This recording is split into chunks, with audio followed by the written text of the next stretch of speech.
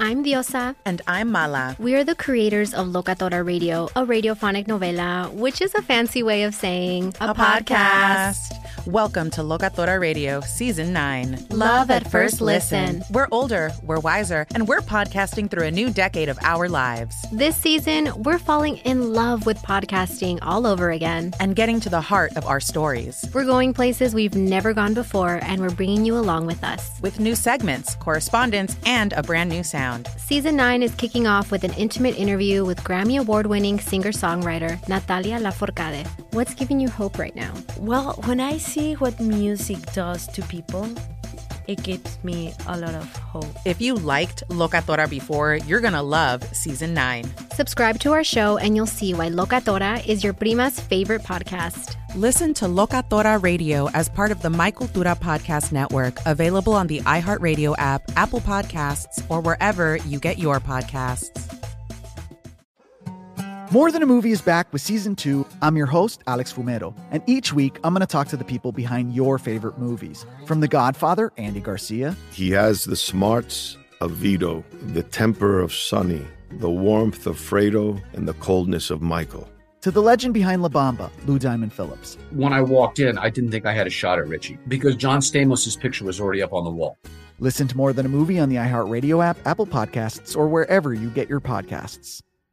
Hi, I'm Michael Rappaport. And I'm Kibi Rappaport. And together we're hosting Rappaport's Reality Podcast. We have a passion for reality TV, and we're inviting you into our living room. We're dissecting the drama, and we're giving praise to the single greatest form of entertainment on television today. That is right. Reality TV is the greatest form of entertainment on television today. Listen to Rappaport's Reality starting May 8th on the iHeartRadio app, Apple Podcast, or wherever you get your podcasts. You're listening to Fox Sports Radio.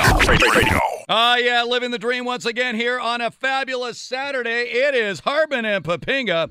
We're coming in live from the Geico Fox Sports Radio studios. Easy to save 15% or more on car insurance with Geico. Go to geico.com or call 800-947-AUTO.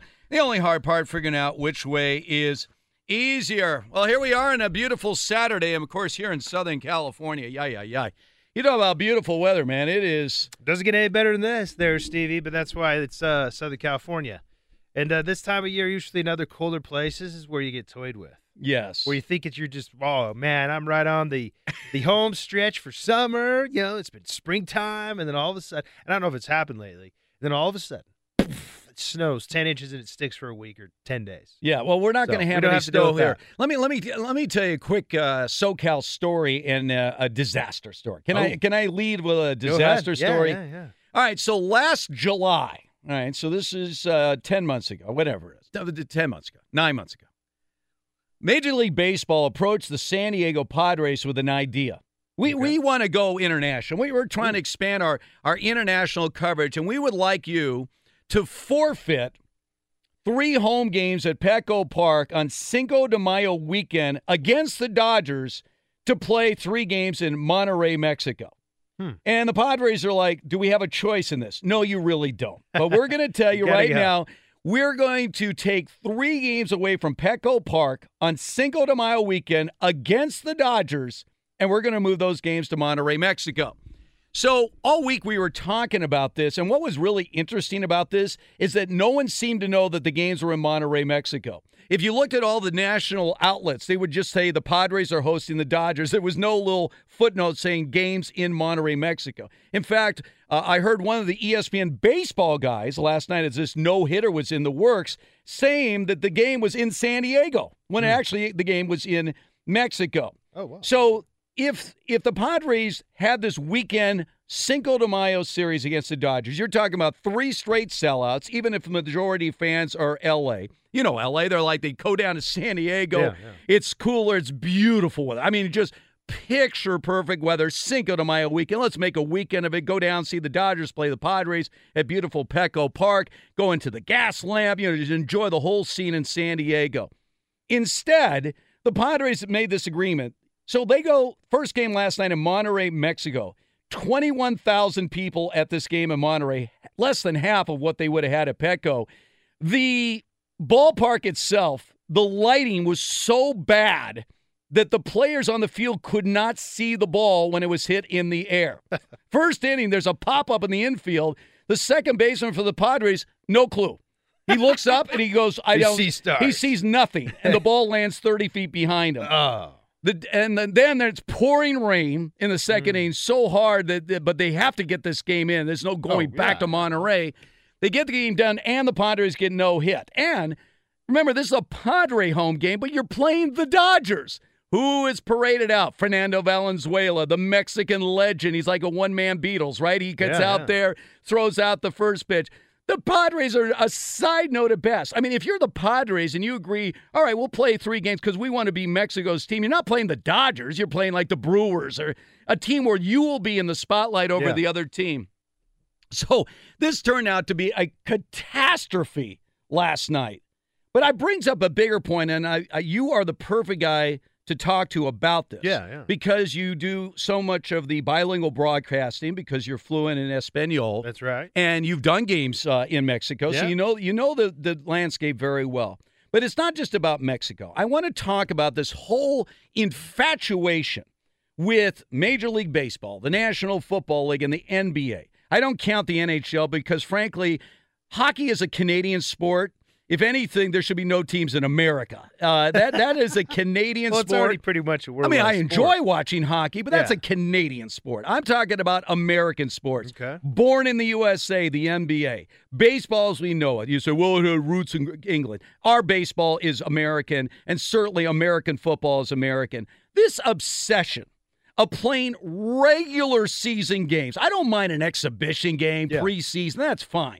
But when you are sacrificing regular season games that fans of that city could be attending, but now they would have to travel somewhere around the world to see those games, why? Please explain to me. Just getting back to Padres, even if every kid in Mexico was wearing a Padres jersey, how exactly does that help them in San Diego? Well, they look at it as a bigger revenue stream. And that's how the NFL looks at us. I mean, all of them look at it that way, is that if you're going to grow the revenue stream, you're going to have to expand outside of the borders of the U.S. Are you going to put a team in Monterrey, Mexico? Well, I don't know about that, but at the very least, you'd like to connect with that fan base so that they start to follow your team and that you gain, again, a broader spectrum of a fan base. But the NFL, they know as good as anybody that they pretty much are bursting at the seams over saturation in the U.S. So the new frontier has to be outside of the U.S. if they're going to continue to – because you know how it is with anything. You know, they've seen this extraordinary growth. But the reality is there is a finite end to it. This isn't like an infinite amount of growth that will continue to happen at the same rate for eternity. There's going to be a bubble that bursts in the NFL. There's going to be a time when you're going to have as many fans as you're going to have. You're going to have as much interest in TV and marketing dollars that you're going to have. And they're hoping that obviously they keep pushing it out to where they don't have to deal with it. Talk about the owners and those that are heavily invested in the NFL. And they look at other parts of the world as, these are untapped areas that could continue to help us to grow at the same rate, or at least help us grow. But the point is they get it within the U.S., and I would imagine with basketball and baseball, those kinds of sports, same thing, that they feel like it's about as good as it gets. Like, it's really difficult to bring in more attention. It's very difficult to bring in more of an interest outside of what's already happening to the level to where they continue to grow. And so, to me, it's all about money and all about trying to make it grow so big. But we all know that it's going to come to an end. I'm telling you right now, it's just like the housing market. Remember back in 2000, what was it, 1, 2, 3, 4, 5? Everybody's attitude like, oh, you got to invest in real estate. It'll never, I heard people say this, it'll never lose value. Especially California, man. It'll never lose value. And I'm like, oh, wow, I've never heard of that. I was looking at the history. It's a big cycle. Goes up and down. Same thing with professional sports. We're in it right now. I mean, as far as the housing market is going up, and I'm like, I've been there before. I saw it crash back in 2008. But remember, it crashed in 2000. It crashed in the mid-'90s. Yeah. It's business cycles. You take Economics 101, that's the first thing they're going to talk to you about is a business cycle, which is you're going to have peaks and you're going to have valleys. That's just the reality of it. But here's my point with the NFL and everybody. They want this peak to never end. And that's my whole point. It will end. Well, if you go international, it's going to end. Exactly. Unless you go to other planets. But that also may other solar systems. I don't know where you. But that also may bring on the demise or the downward cycle. I better to say downward cycle. It's not the demise. It actually may bring on the downward cycle quicker than if you just stay true to who you are. Because if you start to overextend yourself before you're ready, for example, if they send a team over to London and you have all these logistical challenges that they cannot deliver on, I mean, you're going to turn off the very fan base that you're hoping to. Thank you. And that's my whole point. Well, getting back to the exactly, Padres. That's exactly Going back to the Padres, when you have a Padre marketing guy saying, yeah, we want to be Mexico's team, you're not even San Diego's team. Yeah.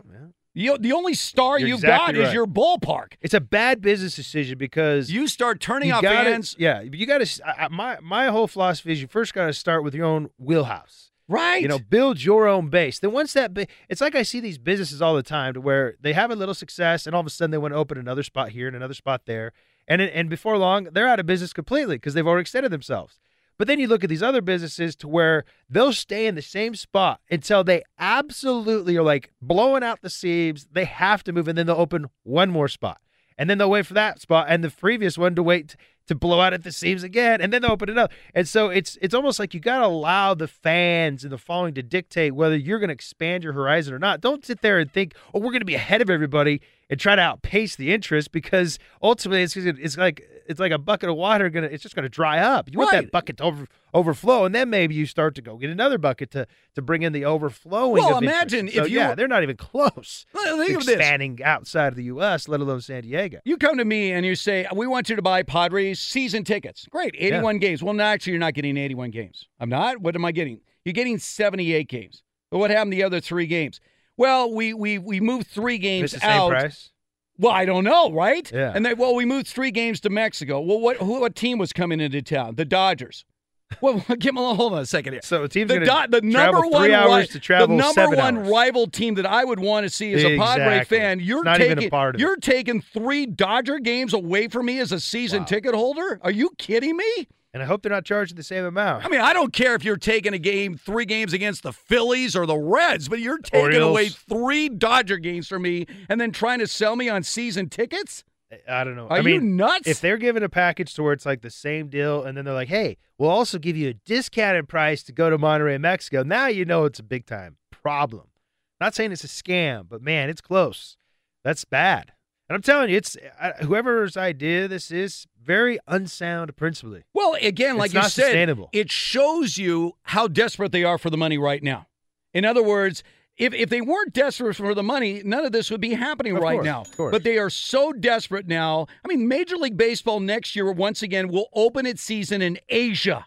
Huh. Our sport, our national pastime, will have opening day in Asia. Well, I'll tell you, it's just not the sport. Like, I mean, I went to an Angels game this last week. Oh, you did? How was Ohtani. it? Wow. You saw Ohtani? He was impressive. Really? I mean, just as a specimen of a athlete. Yeah, 6'5". 6'5", long, athletic, extremely. He has that combination of size and speed that, Right. like I said already, he could have been great in any sport. And how was the atmosphere? Terrible. I mean, I was like, I could count. It seemed like on one hand how many people were at the game. Mm-hmm. I mean, it was unbelievable. I mean, I had a heckler next to me, like 2 boxes down. We were in a box. It was a very nice setting. And he was yelling so loud that I know all the teams could hear him because there was no other ambient noise there. I mean, I was on the phone with my wife. She's like, why isn't it louder? And I'm like, there's nobody here. I mean, I was in the bathroom, but I mean, still, look I at was the like, Marlins the other day. They announced this isn't like a football game where they it's announced constant 4,000 fans at the game, and you're worried about having games in Mexico, and you I'm got with you. 4,000 fans in Miami? I don't know what the announced attendance was, but I was sitting there going, this is like Little League, man. Like, I was looking at the players like, these are like the best of the best players, and this is all we could give them? I mean, let me get this straight. So Ohtani's out there. I thought Ohtani was supposed to fill the house.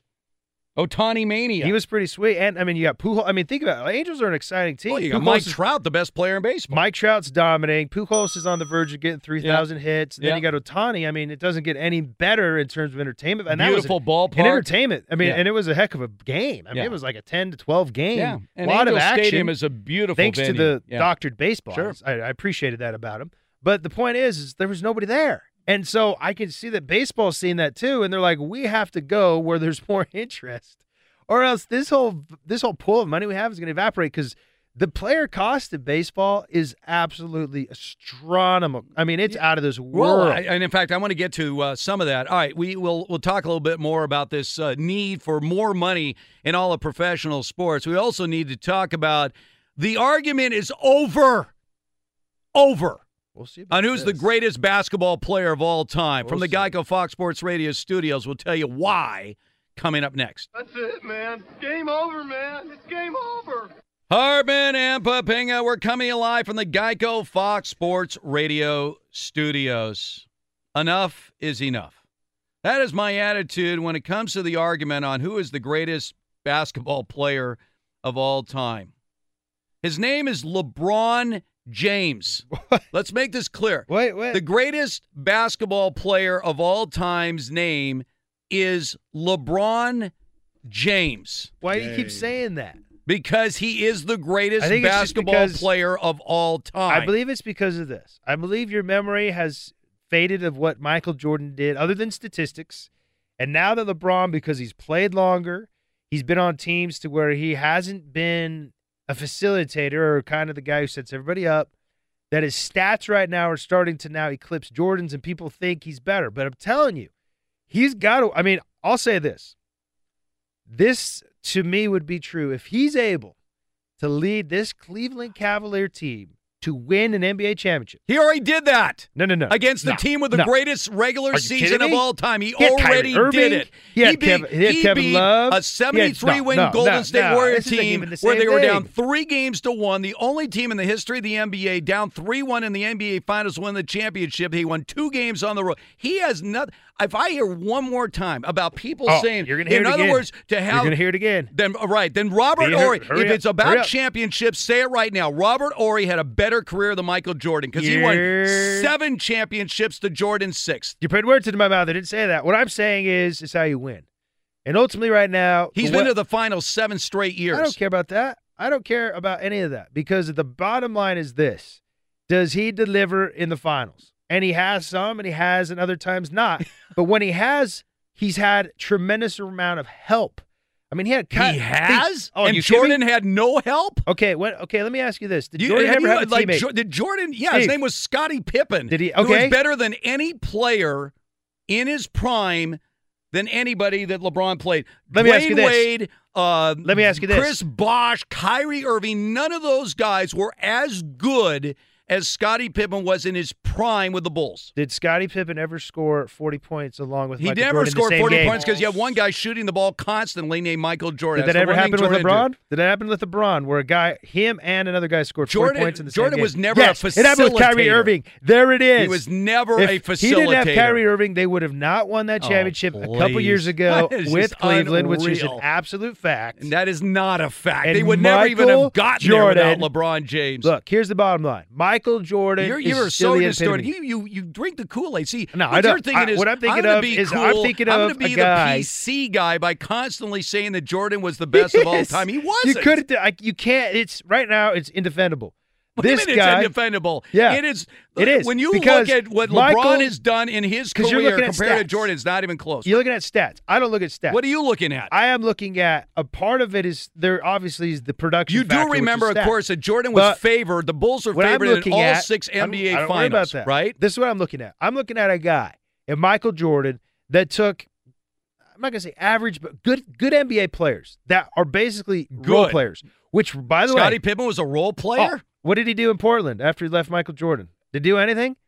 Nada. There's no answer to that Well, because he didn't do anything. his best years were already spent in Chicago. How did he do when Jordan retired and went to baseball? Not very good. He wasn't a superstar. He wasn't. at He the was same third in level. the NBA voting in MVP. The year That's because you they, missed they that. loved him. That's because they loved him. They That's 'cause loved him. They were excited that they were doing pretty good He with was him. third in the MVP even voting though when Jordan was gone. left. But I'll say this. Yes. This is what separates Jordan from LeBron. Is he took guys around him and he elevated their game. When things go wrong with LeBron right now, what happens is he says, "Hey, everybody." He waves them to the left or the right side of the court. Right. And he goes one-on-one and uses his tremendous Just like Jordan big did body. in his day. No. He took Ah, more shots in the fourth quarter than anyone in the history of the NBA. That's good. That doesn't support that idea. What One-man does- gang. No, but look, what got him over the top is he took guys like Kerr, like Paxton. These guys had Pippen, zero. They had a shot, one shot here, one shot was there. Was it Horace Grant or the other? What was Horace Grant was one of the best power forwards in the NBA. I mean, he took and all certainly those guys. Dennis Rodman Cartwright. is a Hall of Famer. He was a Hall of Famer in Detroit. He was a Hall of Famer in Chicago. But he took all those guys and he Michael made them Jordan to be a Hall of Famer. Hey, he didn't make I'm not him disagreeing better with that, but he made every single one of those guys better because none of those guys, when Rodman Jordan wasn't made there, Jordan better by getting rebounds and getting the ball in his hands. Not really. But here's the not bottom really. line. He's the most dominant rebounder in the history of the NBA. I'm just telling you that Jordan, he elevated his team more consistently than LeBron. And that's what I'm telling you right now. If LeBron, but I'll tell you this, LeBron has a tremendous opportunity right now. Because I've been saying this all along. If he's able to take a team that basically on the last stretch of the season was completely retooled with bringing all these guys in like Jordan Clarkson and, sending off everybody else and, who they'd hoped to bring in for Kyrie Irving this last year, and then all of a sudden have to retool their chemistry, put it all together, have LeBron having them all wear sweet suits so they have this nice little bond between them. And if he's able to lead them to an NBA championship, he's under already those done circumstances, that. He hasn't. There's nobody close. There's nobody close on the Cavaliers that's anywhere near the player of Kyrie Irving. There's just nobody close. And so you can't say that. All you can say, Boston is up 2-1 in their series against Philadelphia without Kyrie Irving. Well, if You're they had making him, Kyrie Irving out like some Hall of Famer. Boston seems to be doing just fine without Kyrie Irving. Again, when was the last time the Rozier guy is actually playing better than Kyrie Irving? When was the last time anybody that played with LeBron scored 40 points? We're including in the same game. Kyrie Irving did. He's the only guy. He hogged the ball. The bottom line is LeBron also the did too. He Celtics scored right 40. now seem to be better off with Rozier at the point than they were with Kyrie Irving. Oh, really? That's my whole point. We're going to find out. If that holds true, this is where we're now merging into the same agreement. Suddenly you're thinking that Kyrie Irving made LeBron James as opposed to, LeBron James making Kyrie Irving. He got him over the top in that NBA championship. Now we're finally converging. And what it is I'm telling you, if LeBron's able to pull it together, to rally the guys around him. Well, he's already done that. I'm talking to the level in this series already. I'm with you, but to the point to where they win the NBA championship, I can't. Another NBA. How many more championships does he need to win? A hard time. Why is it the NBA championship? Again, you keep talking about championships. It's how it's done. It's how it's done. Here's like a. It's how it's when done. I hear that Aaron Rodgers won the Super Bowl. No, Aaron Rodgers was on a Packard team that included, by the way, Brady Papinga. That's right. That won a Super Bowl, right?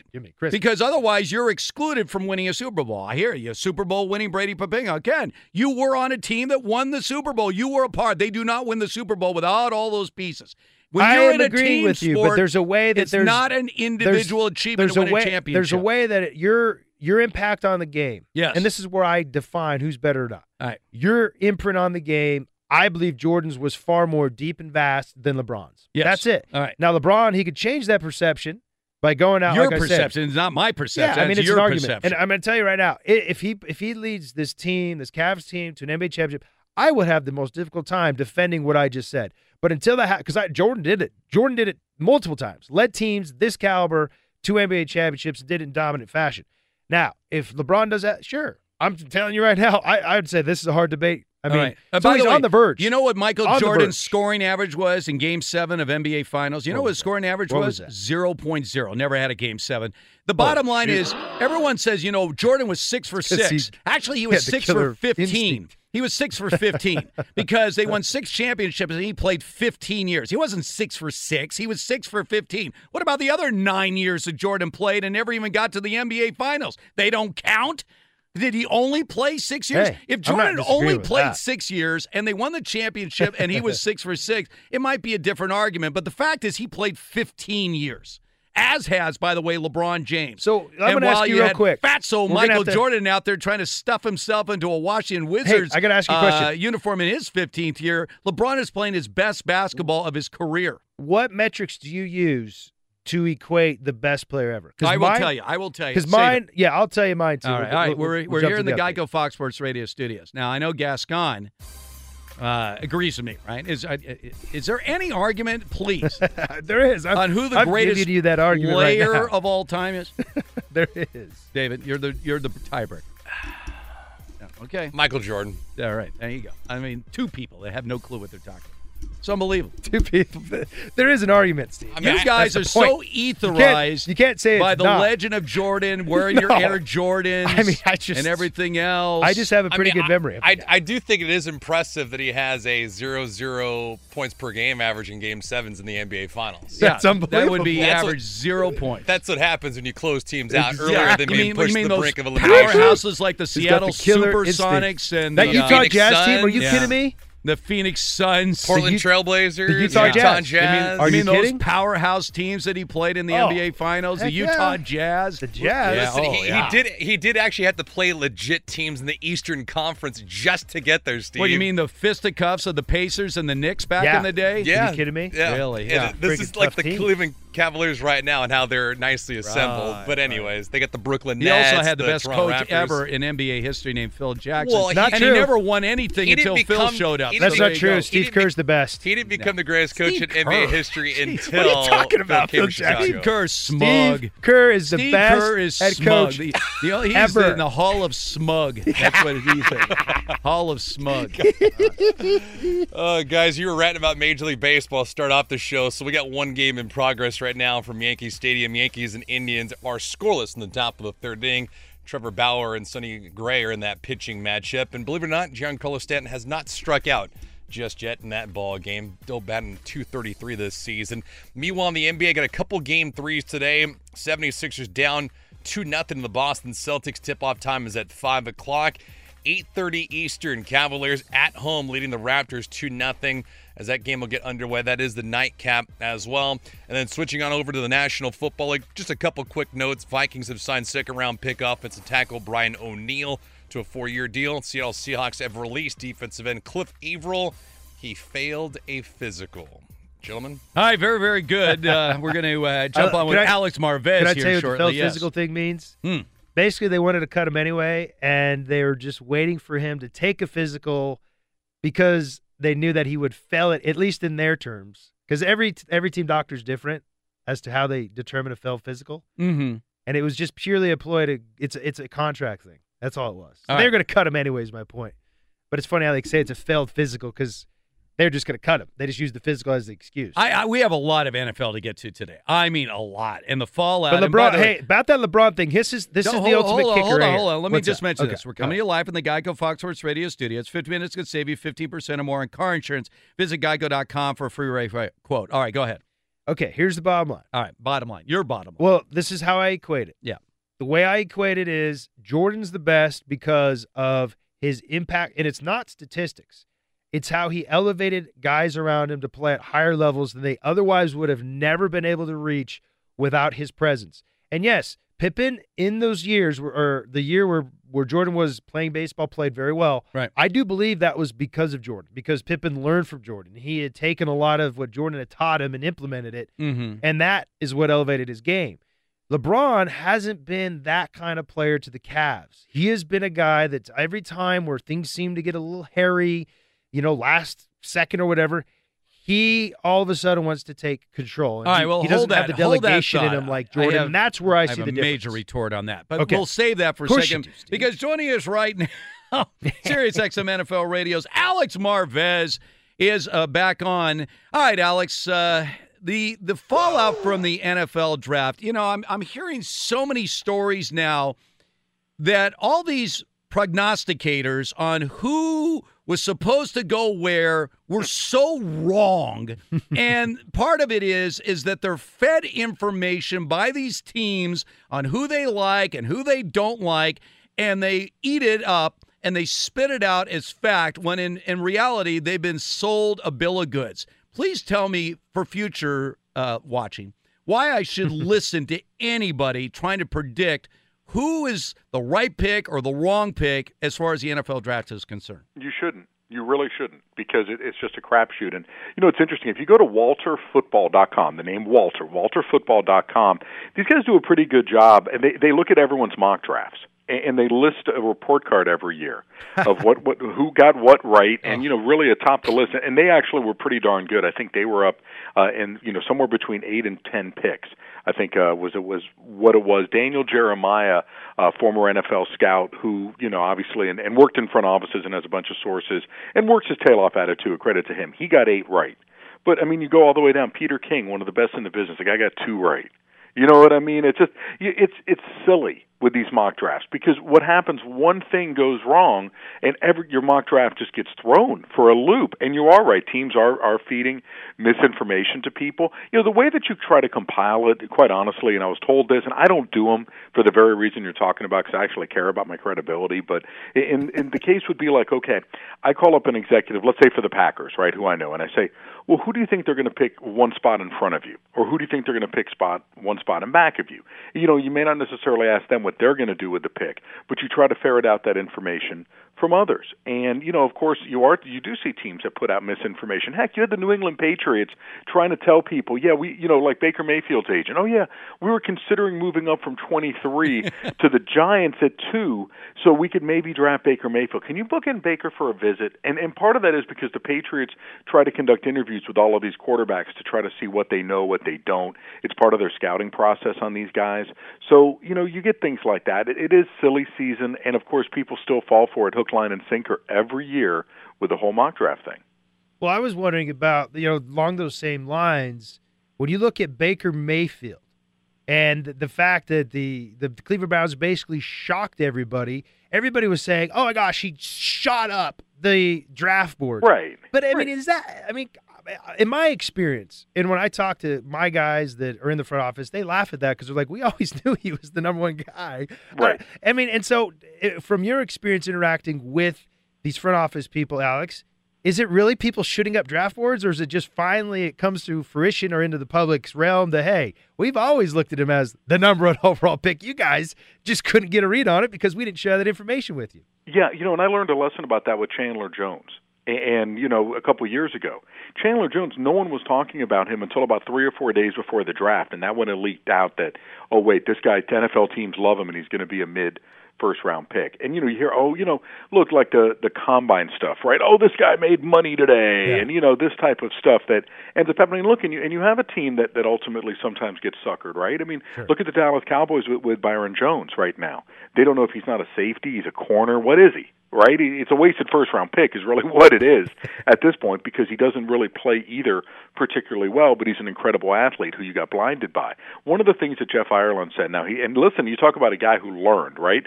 New Orleans, director of college scouting, had that home run draft for the Saints last year. Yeah. Back in 2009, he went to the Combine, and he loved Pat White, just loved everything that Pat White did at the Combine, was blown away by the kid, and the Dolphins actually did move him up in the draft board. And obviously that turned out to be a complete disaster, a wasted second-round pick. The guy couldn't hit a side of a barn, you know. I mean, with a football, he was terrible at quarterback, but that's where a team got blinded by it as well. Yeah, again, you know, so much of this too. I mean, listen, there are teams that may leak information regarding something controversial with a prospect to try to knock them down a little bit, maybe a failed drug test, maybe something, just get some information out there on a guy to try to make sure that, you know what, they start to slide. Like, for example, what's the deal with this Twitter account with Josh Allen, right? And why did this information come out? Could that have been leaked by a team that says, oh, well, maybe someone will get scared off on Josh Allen and then he'll slide down the charts and we'll be able to draft him? I believe stuff like that happens, but I'm with you on where they target players. By and large, these things are decided well in advance, and the smart GMs are the ones who keep their mouths shut and just goes about their business and hopes that nothing leaks out from their building. All right, one of the theories about why the Chargers continue to pass on quarterbacks in the draft, they don't want to upset Phillip Rivers. He even said last year when they didn't take Deshaun Watson, he goes, that's a good thing because, we have other needs right now. Same thing with the Giants not taking a quarterback at number 2. And apparently now Big Ben is upset that the Steelers decided to take a quarterback. He did a interview on The Fan in Pittsburgh. Here's what he said. I was surprised when they took a quarterback because I thought that maybe in the 3rd round, you could actually get some really good football players that can help the team now. So he's already saying, great, you've wasted a pick when we need to win now. What's the fallout going to be? Well, for Ben, nothing. I mean, of course, he's just ruined the quarterback room, right? And if you're Mason Rudolph, you're probably crushed because you were hoping that maybe one of the game's greatest quarterbacks would give you the time of day. You know what I mean? And like instead, it's Ben's like, who is this kid? Who even cares? I'm going to keep playing here. And of course, this all comes from Ben Roethlisberger, the guy who says that he might be retiring. About 14, 15 months ago. Yeah. Until doing that. I mean, so it's an extremely selfish thing, and that's Ben's deal. And look, maybe too he got upset with Josh Dobbs in that pick last year because the selection of Mason Rudolph indicates that the Steelers probably wasted a mid-round pick on Josh Dobbs. You're not drafting quarterbacks in the mid-rounds for 2 straight years. It's just not. You're not doing that unless the guy you took first isn't panning out, and you think that maybe the guy who you're picking second has more of a chance. Mason Rudolph has a chance to legitimately become, someone to replace Ben Roethlisberger. But that's Ben, and it's just again the Steelers cannot get out of their own way when it comes to drama. This is how this team operates, right? I mean, they create their own problems, their own headaches like no other team I've seen in the NFL that wins on a consistent basis. And that's, I think, the thing that sort of drives you crazy if you're a Steelers fan. All the talk last year before the Jags game, you had a team that was unfocused, already looking ahead to New England and trying to avenge that loss. And look what ended up happening. They got smoked by the Jaguars. Well, again, is that really going to change this year? The way that it's starting off with Ben Roethlisberger and probably on all the more smoke you're going to get from Le'Veon Bell, hopefully not literally this time, but figuratively. As the the franchise tag deadline approaches, you're going to see that come up. Going to be very interesting to watch the Steelers team this year because Mike Tomlin has been feeling some heat from what I understand from some of the team's minority owners. They are not happy with the job that he's done, but the Rooney family remains firmly entrenched in the camp of Mike Tomlin, at least for right now. Yeah, and I'm with the Rooneys.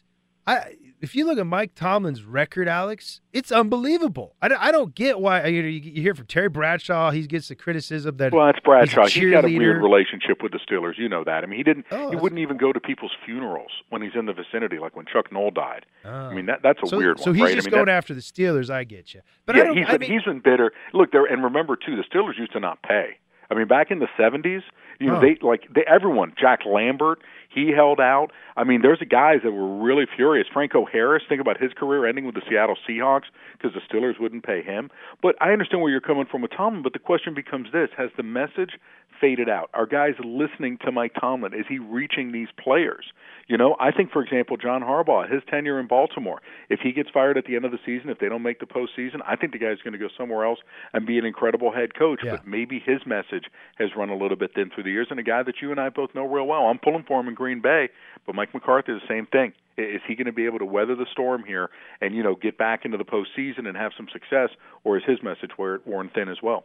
Fascinating. Well, I'll tell you what, it's crazy stuff every single week in the National Football League. That's what I love about the NFL. All right, well, so Alex, many moving parts. As always, man, we appreciate your time. Thanks so much. Oh, fabulous, guys. Can't wait till next Saturday. All right, there he is. Alex Marvez, Sirius XM NFL Radio. We're in the Geico Fox Sports Radio studios. I want to stay with the NFL for a second because the NFL is trying to figure out what the hell are we going to do with the kickoff. We'll have the solution coming up next. Hartman and Papinga. Hey, we're brought to you by Grainger. Products and services you need when you need them. Grainger's got your back to help keep your facility running. Grainger, for the ones who get it done. The NFL's got a problem right now, Brady. They're trying to figure out what the hell to do with this kickoff. Well, it's been fascinating, the adjustments. Well, let me ask you about the adjustments they're talking about. Okay, I'll break it down for you. And what this actually does for the kickoff. So they haven't ruled out the kickoff, but they want to make things safer. I'm going to say this. They've ruled it out. And I'll tell you why I should break it down. And I'm going to tell you why these are the things that you're not going to recognize what the kickoff is if they implement all these changes that they're proposing. Okay, because, again, for 99.99999% of us, we have no idea what this even means. But obviously you do. Yeah. All right, so let's take them one at a time. All right. The first thing they want to do is eliminate the two-man wedge. What exactly does that mean? Okay, well, there was a time when I was even playing that they want to eliminate 4 men, okay? Where, you'd literally get your 4 biggest, beefiest guys that weren't starting offensive linemen, and you would have them line up, and they would hook arms. Right. And they would run up in front of the carrier like a freaking battering ram. Right. And my job was to find the crease between those two and run as fast as I could and try to burst in there, causing concussions for myself, for those. I mean, it was just a disaster. So all right, so now even a two-man wedge they want to eliminate. So what they did is they went from that. It's okay, fine. Everybody's on their own, all single guys out there. Well, right? now it's all that you can't combine those blocks because those were some of the biggest collisions. So now everybody's on their own. So you got to be one-on-one blocked up. That's what that means. So Right. there's All right, no so more here's number nine. barricading and the creating other two battering things rams. they want to do, and this is on both sides. First of all, for the kickoff coverage team, no running start, and then that only 3 players can be beyond 15 yards of the restraining line on the receiving team. So what they're trying to do is make the kickoff look more like a punt. Exactly.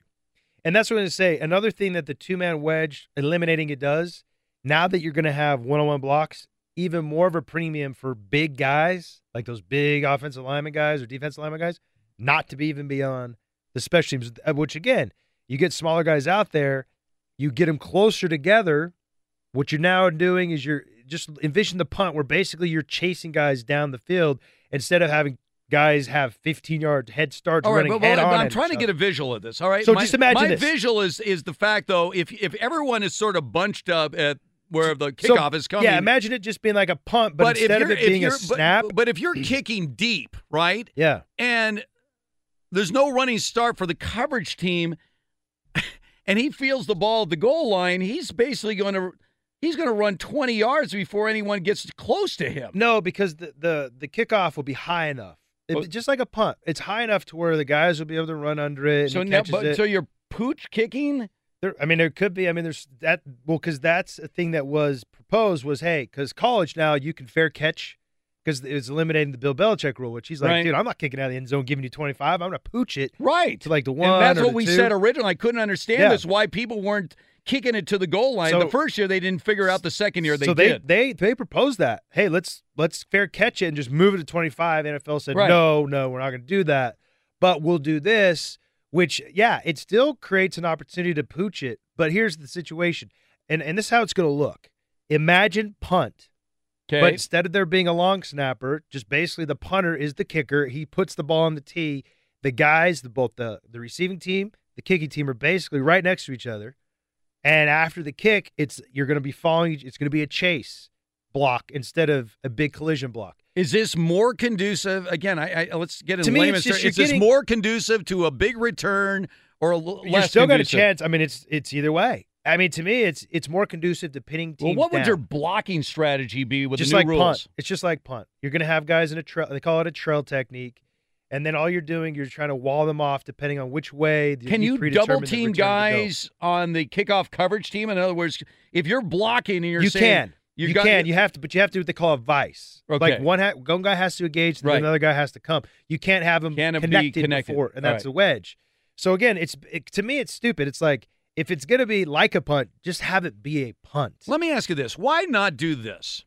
You know, there's a certain anticipation to the start of a football game with the opening kickoff. Yeah. All right, I mean, it's just the way we get the game started. I think anything would be. Why don't you do this? Why don't you do this? How about limit the number of kickoffs to the start of the game and the start of the second half? After that, every score team takes the ball on the 25-yard line. Because that one kickoff can, you know how much, the damage. I hate kickoff. I hate it. You're a hammerhead, man. That's my freaking concussions, pop my ACL. Not a good experience. I have terrible memories of that. Well, eventually the kickoff is going to be eliminated from the Geico Fox Sports Radio studios. More LeBron's the best coming up next. Oh, what a Saturday. Yeah, what a Saturday indeed. It is Harbin and Papinga coming live from the Geico Fox Sports Radio studios. Easy to save 15% or more on car insurance with Geico. Go to geico.com or call 800-947-AUTO. The only hard part, figuring out which way is easier. Well, yes, indeed. The NBA playoffs are in full swing.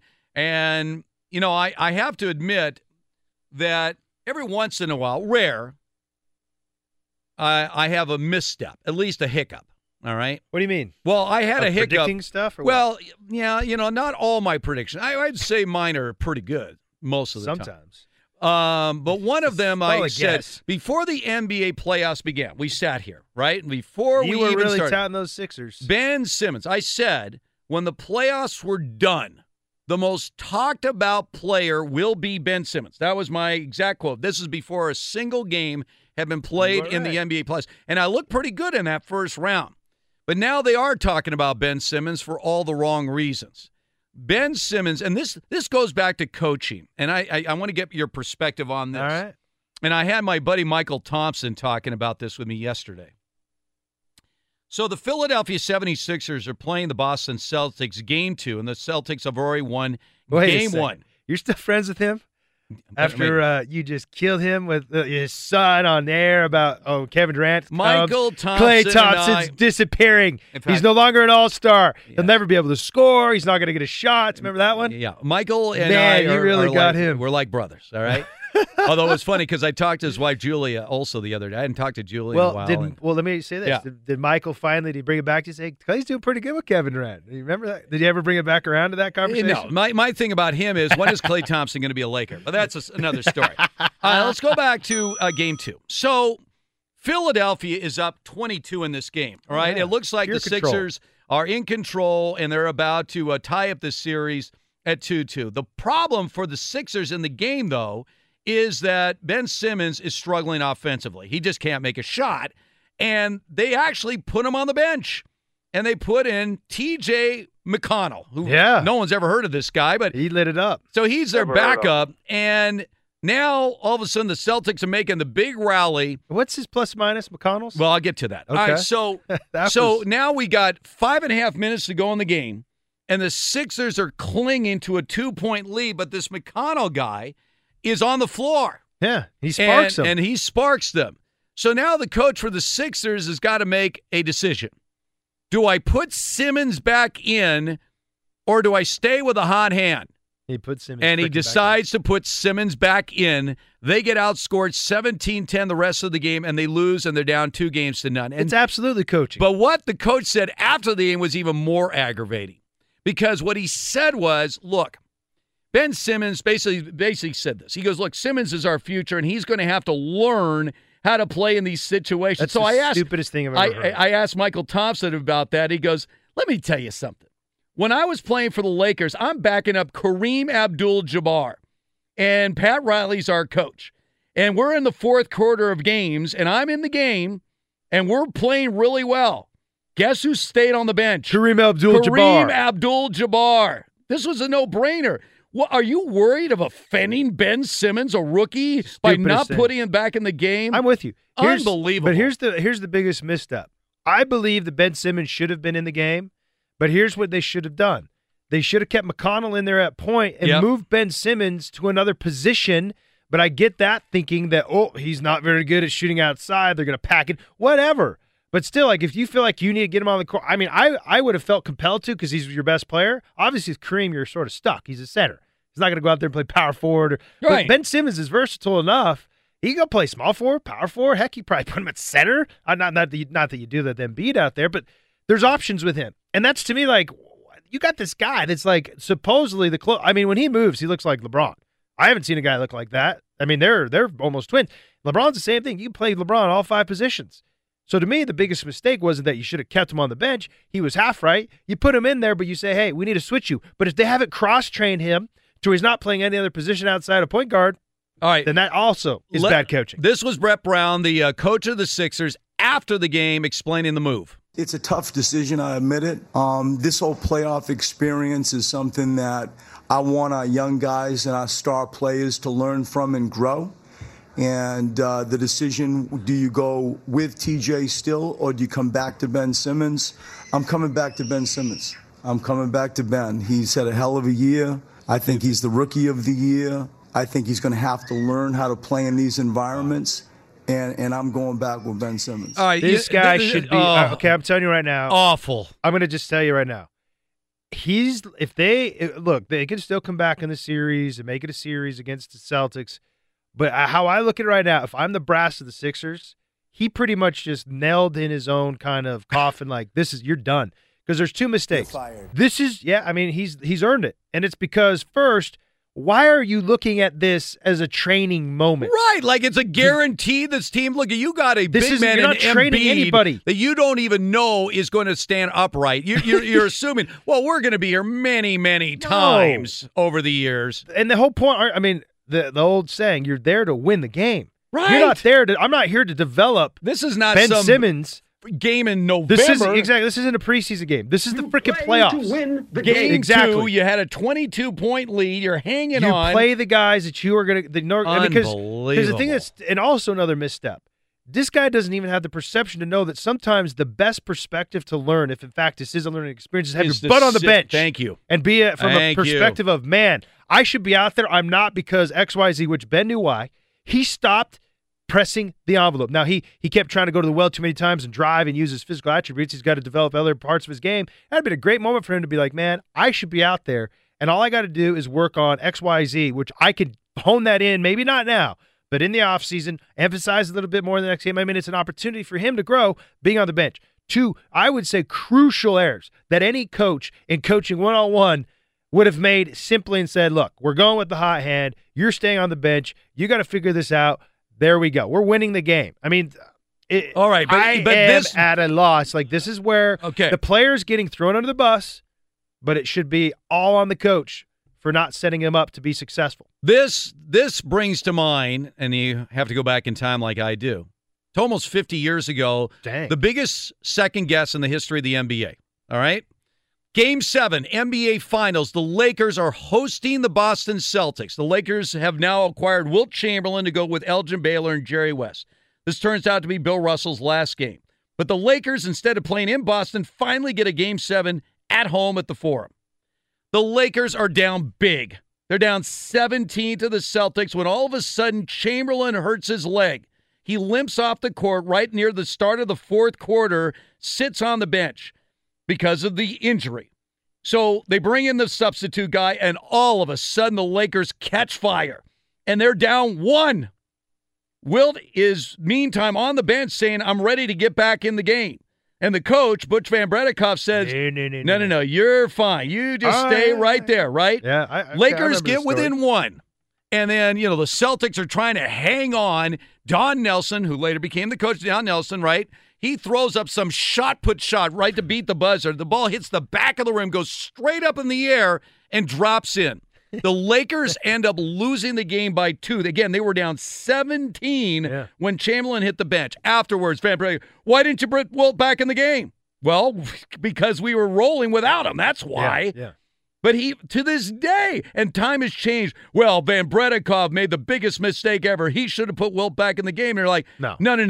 They were down 17 in the fourth quarter. He went to the bench, and they won on this huge run when he was on the bench. But that's the problem. If you don't bring back Ben Simmons, I guess Brett Brown's thinking of this. Right, we lose. And we lose. They're like, what? Are you crazy? Why would you? Well, we went with the hot hand. You can't. In my world, I don't care. You're thinking I'm following sound principles, right? And if I go down, at least I'm going down following sound principles. Like that's how I am, right? You know what I mean? It's not a case of By the way, like I said, Michael Thompson's in lockstep with us right now. He said, I don't care what he sits exactly. And if you lose, you lose. But you're saying, dude, we're playing the hot hand, and that's how we're going to be. Right. And also, here we are again in a situation to where it serves Ben Simmons no good because he's basically being hand-fed minutes that he doesn't deserve. And it's bad culturally. I'm telling you right now, if you don't have it set up to where you're rewarding your guys, like McConnell should have been rewarded with the effort, with the productivity, with the kind of game he was playing, to be in the critical moments of that game based off of his productivity. And if that would have happened, it sends the whole message to the team like, man, you do well, we're going to pay, we're going to pay it back to you. We're going to pay it off in minutes. You're going to get yours if you go out there and show well, which McConnell did. And then also it sends a message to Ben Simmons, well, dude, I got to play better. This is obviously not our, and it's not the culture. I mean, and it's doing him an injustice because basically you're just giving him these entitlements and these earmarks that, hey, you're going to get to play. You're our superstar. You don't have to really earn it. And that now starts to work against him and his developments. And that's the irony there, Steve. All right. Is it works against the very thing that he's claiming that it's doing. Exactly. Which is developing his guy. It's actually stunning his development. I'm in lockstep with you on that one. All right, we're here in the Geico Fox Sports Radio studios. Cavaliers already up 2-0 in the series against the Raptors after 2 amazing road victories, trying to get a stranglehold on this series. And then there's LeBron James. We'll explain to you, when I say we, I mean me. We'll explain to you how there's only one aspect of Michael Jordan's career that is still beyond what LeBron has done. Coming up next. Harbin and Babinga coming live from the Geico Fox Sports Radio studios. All right, we started this conversation a little bit earlier. I just want to sort of wrap this up right now about LeBron versus Michael Jordan. Sure. I'm going to make only one concession right now when comparing who's a better player. Well, let me ask you this. I'm trying to start something. I know. Hold on a sec. Yeah. But let's be clear as to what is your metrics all right, in defining. I will get to all that. Okay, I want to just because a lot of times when you have these discussions, but I think the metrics are interesting because we're talking about they got to be different apples, things. Yeah, they got to be apples to apples. All right. Okay. All right. So looking at two different things. There's two different ways to gauge value. Okay. Two different ways. There is one way of measuring value where Michael Jordan will never be exceeded. Ever. And that is bringing eyeballs to the NBA. When you look at the numbers of Michael Jordan in the 1990s, the NBA will never see those numbers again. Ever. They're not even close. They're not even in the same vicinity. It was very similar to Tiger Woods in golf. Yep. No one has ever transcended the NBA like Michael Jordan. Not Bird, not Magic, nobody. Not even close. And so when we talk about transcending the sport and star power in the sport, Jordan is in a class by himself. It's not even close. And no one will ever do what Jordan. It was a perfect storm. It was his style of play. It was the 90s. It was just everything came together where, remember, when ESPN did their Sports Century, they named Michael Jordan the greatest athlete of the century. Which, over Muhammad Ali, over Jackie Robinson. I mean, it was incredible. But they did that, and it was, on the heels of what he had done in the 1990s. So I will concede that when it comes to elevating the NBA, LeBron is not even in the same zip code as Michael Jordan. But what I'm talking about is when things you can do on the basketball court, what are you capable of doing in every facet of the game in basketball, and to do that at the highest level for an uninterrupted, extended period of time. Remember, LeBron's in his 15th season. This year, for the second consecutive year, he led the league in minutes played. For the first time in his career, he played all 82 games. He set career highs this year in both rebounds and assists, and he did that on probably the least talented team that he has played on since very early in his career in Cleveland. So this is a guy who is getting better, much better in his 15th year. You're not going to find a lot of guys, unlike Barry Bonds. Hold on one sec. Hold on. That actually starts He's not getting peaking. better. Oh, he's playing more, which means, and like you said, he's getting less help, which means he has to do more. And he's doing more at a more efficient level than he ever has before. So that statement's tough there. It's not tough because the numbers do not lie. His efficiency has never been greater than it is right now. His numbers don't support that he's getting better because he has to. Shooting percent, everything's He's playing up. more, and he's playing with lesser talent. His so shooting percentages, everything's up. Of course, he has to do more. But he's doing more efficiently. This is when you talk about really. Like Russell driving Westbrook. to the basket. He's playing 1-on-1 just like he always has. It's not a matter of this guy,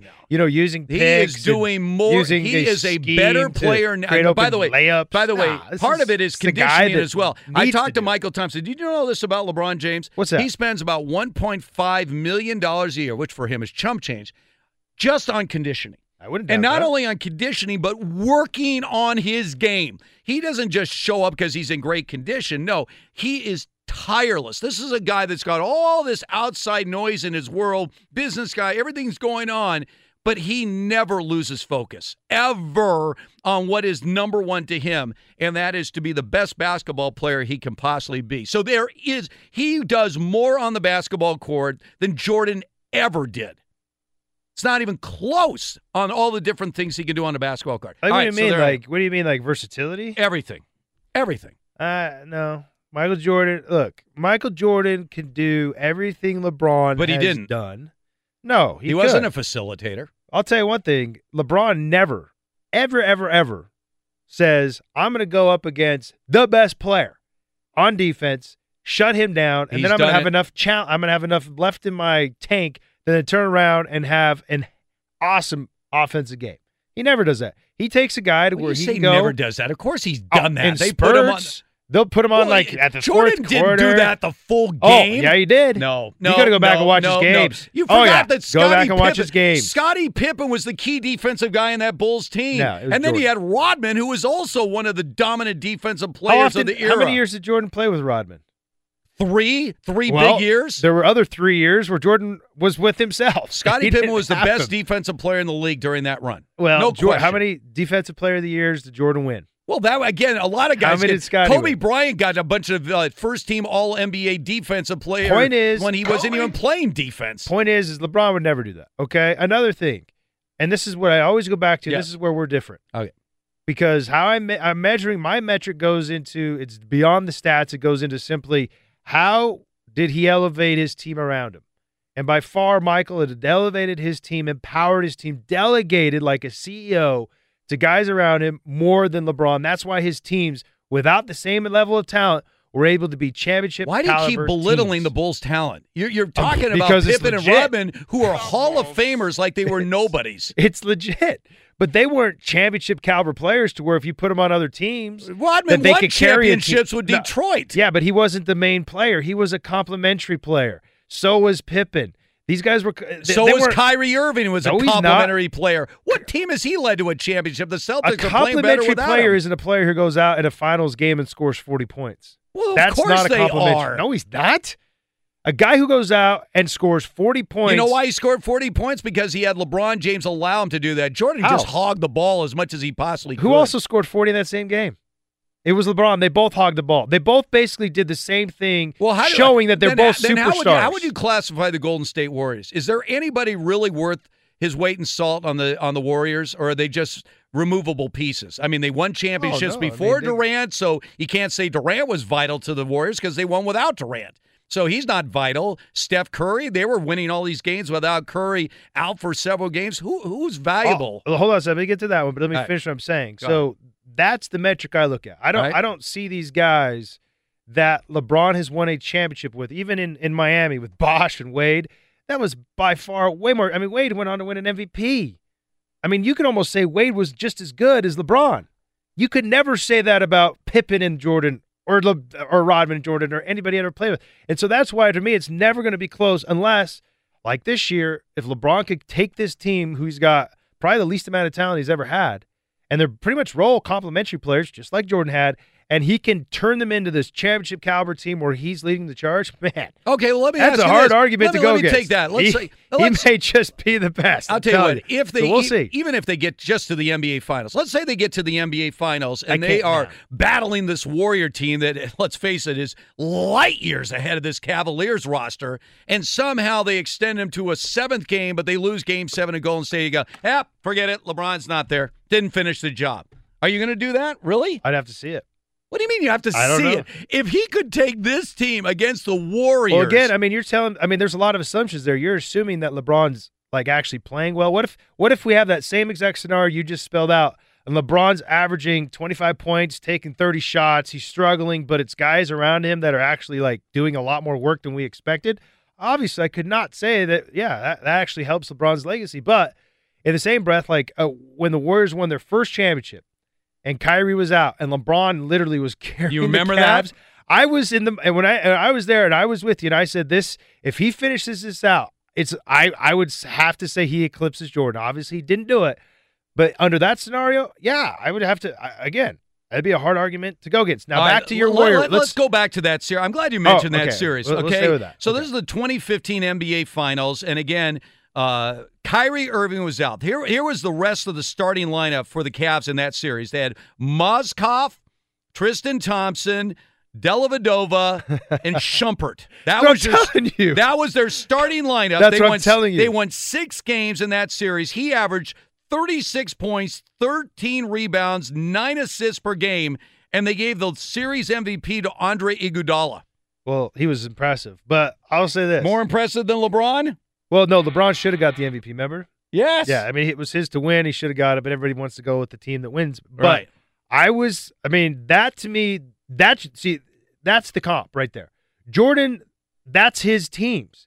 That essentially were his teams. What are you talking about? Yeah. Scottie Pippen is Tristan Thompson or I mean, Shumpert? Mozgov. What was Shumpert's average? What was his average during that time? In that series? Yeah. Shumpert in that series averaged, let's see here, Shumpert, he averaged 6 points, 4 rebounds, and 1 assist. Now, give me some other Mozgov stats. was their second leading scorer in that series. Where was he at? 14 points, 8 rebounds. You want to compare that to Scottie Pippen? Well, I mean, it's probably a combo of guys, though. Oh, come on. No, it was. It was a combo of guys that basically took Scottie Pippen's spot. But outside of that, I mean, that's the same kind of talent, essentially, that you're looking at what Jordan was able to win championships with. No, stop it. I can't. Stop it. I can't. I'm just You're telling comparing you. Shumpert to Scottie Pippen? Well, I was trying to figure out where the other productivity came from, and you just proved it to me. There's a couple other guys. A one-man gig. All right, So- we're in the Geico Fox. But we got to touch on the Golden State Warriors thing. We left that hanging. I'm going to get you the Golden State Warriors who have a walkover. I mean, I didn't even know why we're talking NBA playoffs because even with their loss to the Pelicans last night, I mean, who's going to beat the Warriors? But let's bring on Gascon right now. All right. You're still beating this dead horse, man. Wait, it's not. I have to keep. I got to make sure that you guys are fully understanding just how wrong you are. You're living. You're a prisoner of the moment. A prisoner of the moment. You guys are the prisoner You're of the living in an past. alternative universe. Usually, I'm the one that's being accused of living in the past. You guys need to bring yourself into the 21st century. Well, listen. Do you think LeBron? You're reliving your childhood with Michael Jordan. Listen, he would have survived, but do you think LeBron James's longevity would have been as long as it is now had he played during the era of Michael Jordan? Oh, really? You know, That's it's a tough interesting you one. mention that because That's a in a tough very one. physical era of the NBA in the very early physical. 90s. If someone breathes on LeBron, he's called for a foul. You know who did not have to? Such a whiner. Whoa. In that era, the early 90s, the most physical time during the NBA, guess who didn't have to partake in it? Jordan. They gave him every single. You never saw Jordan. They would give Jordan every single call while everybody else on the court's in a full. How many times Get out of Bill here. Laimbeer and that crew No, he just never grabbed touched him and Jordan. threw him to the ground? You really show. You remember where the is Jordan it? rules? Yeah. The Jordan rules? Did you ever watch exactly, the Jordan rules. In other words, there was one rule for Michael because he was of such value to the league, and everybody else had to play by that? Now the you're other. making stuff up. Jordan rules, they made him pay. No. And pay big time. And No, it was he Jordan was tough. rules in terms of favoritism. Yeah, let the guys bet. All right, continue. Is there anything going on out there today? It's a little bit of baseball, I guess. Yeah. Padres get no hit again today? Maybe. Yeah. Indians got a home run from Francisco Lindor. They lead it in New York 1-0 over the Yankees. Cubs and Cardinals are just underway. This ball game's in the bottom of the first inning. There's no score just yet. And then later on today, Red Sox and Rangers from Arlington. Angels and Mariners from Seattle as well. Halos 8 games over 500, obviously in the hunt this season for the AL West crown. Anyways, in the NBA, got a couple teams that are in a rut right now. That includes the 76ers down 2-0 to the Boston Celtics, and the series shifts back to Philadelphia. Games 3 and 4. Game 3 is today at 5 o'clock Eastern. And the Cavaliers stranglehold on the Raptors so far. They lead 2-0. Tip-off time is at 8:30 Eastern. From Cleveland in the National Hockey League, there's 2 games today as well. Penguins and Capitals, that series tied at 2-up. Same thing with the Jets and Predators as the series shifts back to Nashville for game number 5. All right, now the next time we check in with you, David, I want you to do a little soul searching. Right, during the next hour. What? I want you to do a little man, you haven't sold us there. introspective. You haven't sold it. You haven't sold us. All right, I need a little soul searching, but we'll get back to Gascon. I mean, I appreciate the effort, Stevie. But all right, we are coming to you just live not seeing it. from the Geico Fox Sports Radio studios. 15 minutes could save you 15% or more on car insurance. Visit geico.com for a free rate quote. Let's talk about the Golden State Warriors. And by the way, let me also state this: I like dynasties. I'm a dynasty guy. And let's face it, if it weren't for the Herculean efforts of LeBron James, the Warriors should be well on their way to a 4th consecutive NBA championship. I think mentally the Warriors wore out that year because of the 73 wins. Oh, no Remember, question. they almost lost to Oklahoma City in the round before they that ended up also losing burnt them, to too. Cleveland.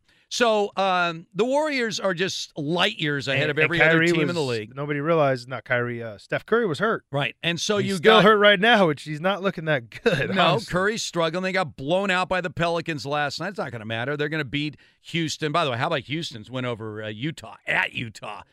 Well, terrible. they were up by 35. It was Look, some crazy it was score like right one of there. those things where Utah, like, they just showed up thinking that whatever happened in game 2 was automatically going to happen, regardless of their effort. Yeah, it was so funky, and it was I mean, they were so pumped to have won in Houston that they never fully refocused to face them at home. They thought it was like a foregone conclusion. They were just going to beat the Rockets at home. I mean, you can't do that against that caliber of team. No. All right, so let's get back to the Warriors right now. So you agree with me why we're even talking NBA playoffs is a fait accompli because the Warriors are going to win.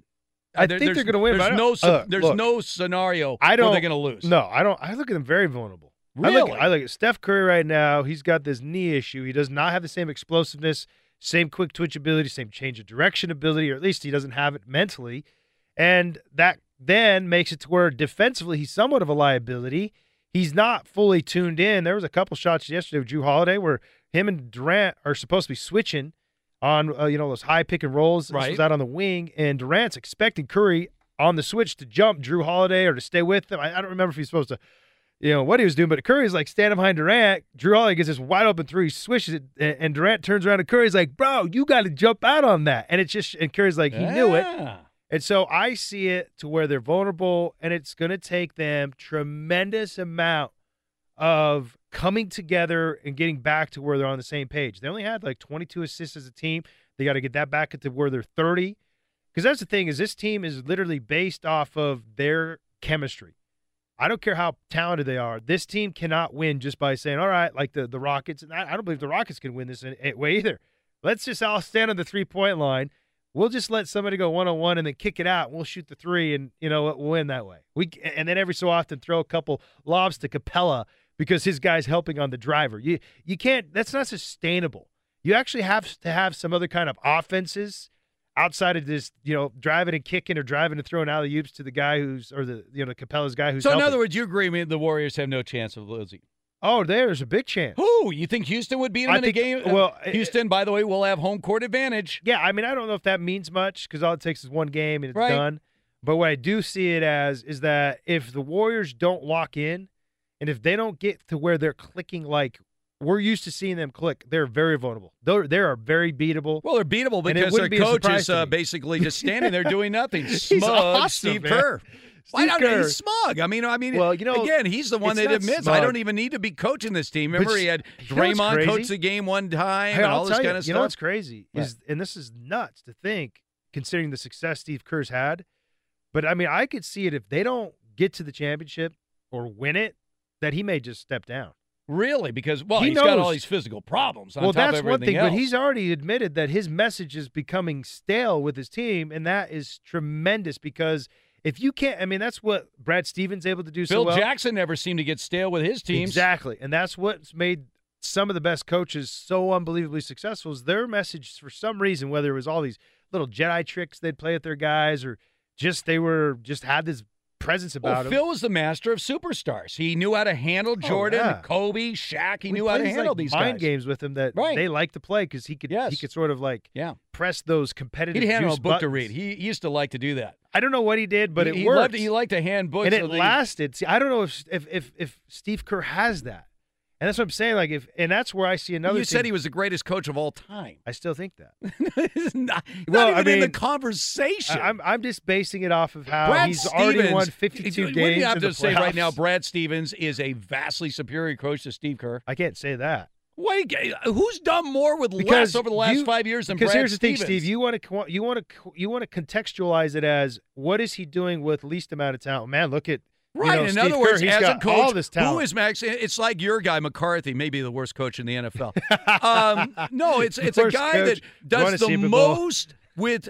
In other words, what you're trying to do as a coach is to max out the talent on your team, right? What would I tell you if I told you that dealing with superstars, right, and getting them to play together, some of them to take a lesser role, which Steph did after he came out, came off the bench, is by far more of a challenge than to get a bunch of. I agree with you. Coaching superstars is much more difficult. 100%. That's why Phil Jackson is the greatest of all time. That only validate my argument with Steve Kerr that he's by far leap years ahead of anybody because he's dealing with. Well, the he's most not ahead of Phil challenge. Jackson. Well, I mean, it's just hard to say that. Well, I'll say this: how many? I mean, he's won 52 playoff games. By far, Phil quicker. Jackson won 11 NBA championships. I know. You're talking longevity. I'm just talking like right if now? His career ended, and I mean he's. So not, if Brad I'm just Stevens talking this. Let me tell you this. Well, I don't believe Phil Jackson's ever coached at this level that Steve Kerr's at, and that's why I'm saying he's the best ever. If Brad Stevens were to win the NBA championship with the team that this he has year, oh, this that would be again, that debate against him not being the best ever right would be extremely difficult to form in your mind. No There'd be Kyrie nothing to back Irving, it no up. Gordon Hayward, Tatum, no Isaiah Thomas, It's none so of that. unlikely. It's so unlikely. But I mean, I don't know. But you have to admit, the effort of that Celtic team. I love it. I watch it. They're just as fun to watch as the Warriors. They get more out of more players than any team. But when I watch the Warriors and when they are humming, like when they're sort of like lackadaisical, like this last game, I have to turn it off. It's just hard. It's tough to watch, just to be completely honest. Mm-hmm. But when they're rolling and they are connected, it is literally one of the most beautiful things you'll ever see. Because, I mean, it's like they are all so connected, they can think 3 head of steps of each other. That's why, like when they're connected, Draymond will throw like a no-look pass, like a zipping fastball, like right down the middle of the lane, right before it's like a quarterback on an out cut, before the back cut, because he's already anticipating like either Steph or Clay or or even Durant, like back cutting instead of going out to the 3-point line, and he catches it for a dunk, and it's just like that's just that's go back to film of the 1980s with Magic Johnson. Yeah. I mean, but again, that was but the difference then was you had teams that would play together for years. Yeah, and so true. Now everything is just you're and not plus, even thinking. Guys It's all their, instinctual. And guys took their roles. Yeah. I mean, honestly, that's a big part of it right there. Look at like Steph Curry, man. Yeah. For anybody to come up to him after he's been out and to say, "Hey, bro, we're going to play 20 minutes. We want you to come off the bench," and for him to be like, "Yeah, man, I'll come off the bench." Still scores, his average, all kinds of stuff. Yeah, unbelievable that is. Guys look at it like if I come off the bench, you have insulted me. You have basically devalued me as a person that I can't handle. I mean, any player in history would have never have accepted that role. I'm not playing. You'd have guys crying. Their whole team would have imploded. No, Steph Curry, man. Steph Curry was like, dude, let's do it, man. And he had a great attitude. Obviously, he lit it up in that game. Was a big catalyst helping him win game 2 because everybody else is in a lull from game 1. But point being is, when that happens, it's special, and it's the same with the Celtics. When they're rolling, they're just as fun to watch. All right, I will say this, though. There's no question. Oh, by the way, we'll get into the whole Charles Barkley backtracking his punch Draymond Green in the face. We'll get to that a little bit later on. We're in the Geico Fox Sports Radio studios. Getting back to the NFL, one of the first-round pick quarterbacks is already drawing huge positive reviews, and it's not who you think it is. We'll tell you who it is coming up next. Hartman and Papinga. All right, a lot of buzz out of the draft. All the talk about the quarterbacks. Is Baker Mayfield really deserving of being number 1? Sam Darnold, is going to light up New York City? Josh Rosen, can he keep his feet on the ground there in Arizona? Is Josh Allen even a player? By the way, last week, speaking of Josh Allen, Vince Ferragamo. You know who Vince Ferragamo is? Oh, yeah. He was a quarterback with the Rams when they got to Super Bowl 14. Yeah. And Vince has been a good friend of mine. We did some TV work together, super guy. And he continues to be a broadcaster in the Los Angeles area, talking about the Rams. He's Ram legacy. Last Sunday night, he appeared on a local radio show talking about the draft. Okay. And he was asked, so of all these quarterbacks, man, what do you think? And he goes, to be honest, I'm not really high on these quarterbacks. He goes, there's only one quarterback, in this draft that has what it takes to be an outstanding quarterback in this league. Now, this is coming from a former NFL quarterback. Sure. And he said, there's Josh Allen, and that's it. Oh, boy. Josh Allen is the only quarterback in this draft that has, and the interviewer was a little shocked because I'm the interviews guy I know, he knows sports. He's like, really, Josh Allen? He goes, let me tell you something.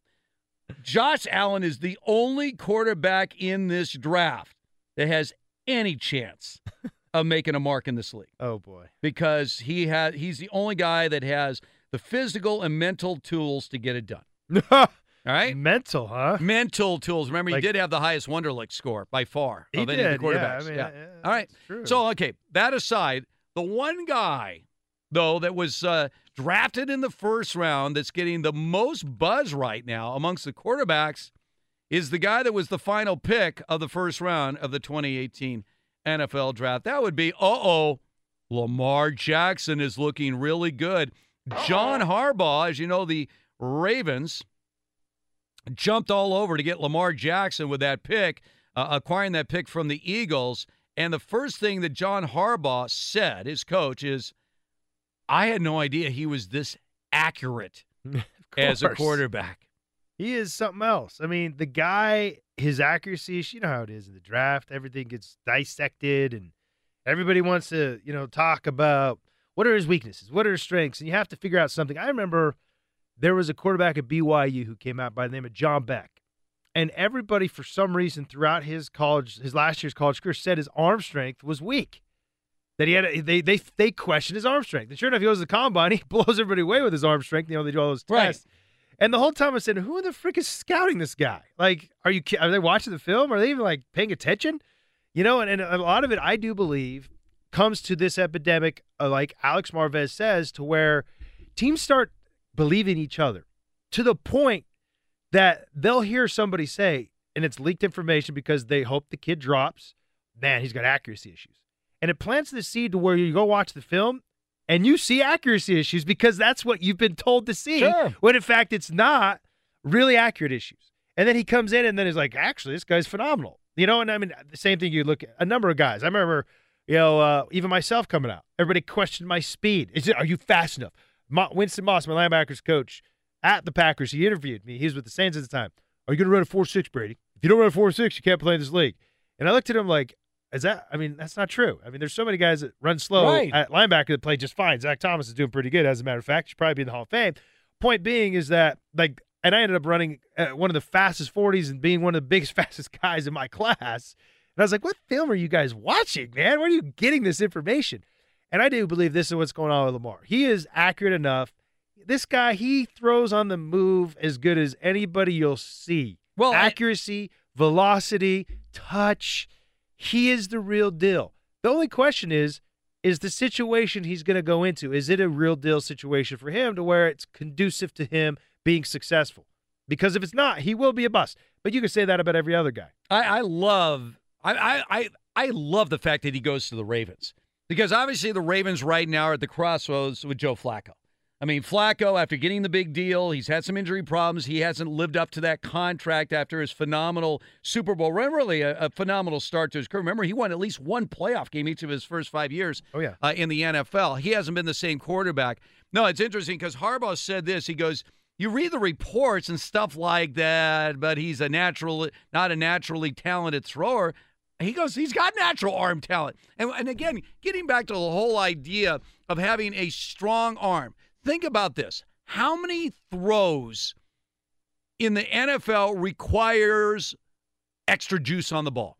There are circumstances like that. You always think about the Brett Favres of the world. Every once in a while, you're required to hit, a little more juice on the ball to try to squeeze a pass in. Yeah, but most passes are 10 to 15 yards? Exactly. Reading the defense, little timing route. You know what I mean? That's all you have to do. This isn't about how hard you can zip it into a little tiny window. Again, if you had a big fastball like a Brett Favre had, he would do that. He'd almost challenge it himself that he would try to, sneak a pass in there when it's not there. Really, the more important decision is about decision. The more important thing is the decision-making of a quarterback. All right, should I take the risk of trying to squeeze that pass in there, or is it better to just eat the play and move on? Well, that's where he is special. Right. Because he gets in a situation where he's like, okay, I can either just stick it in there and force it, or I can buy time. Thank you. Because if I buy time, no cover corner, safety, linebacker, after 3 or 4 seconds is going to be able to stay with their guy, which is only going to create more space, more windows,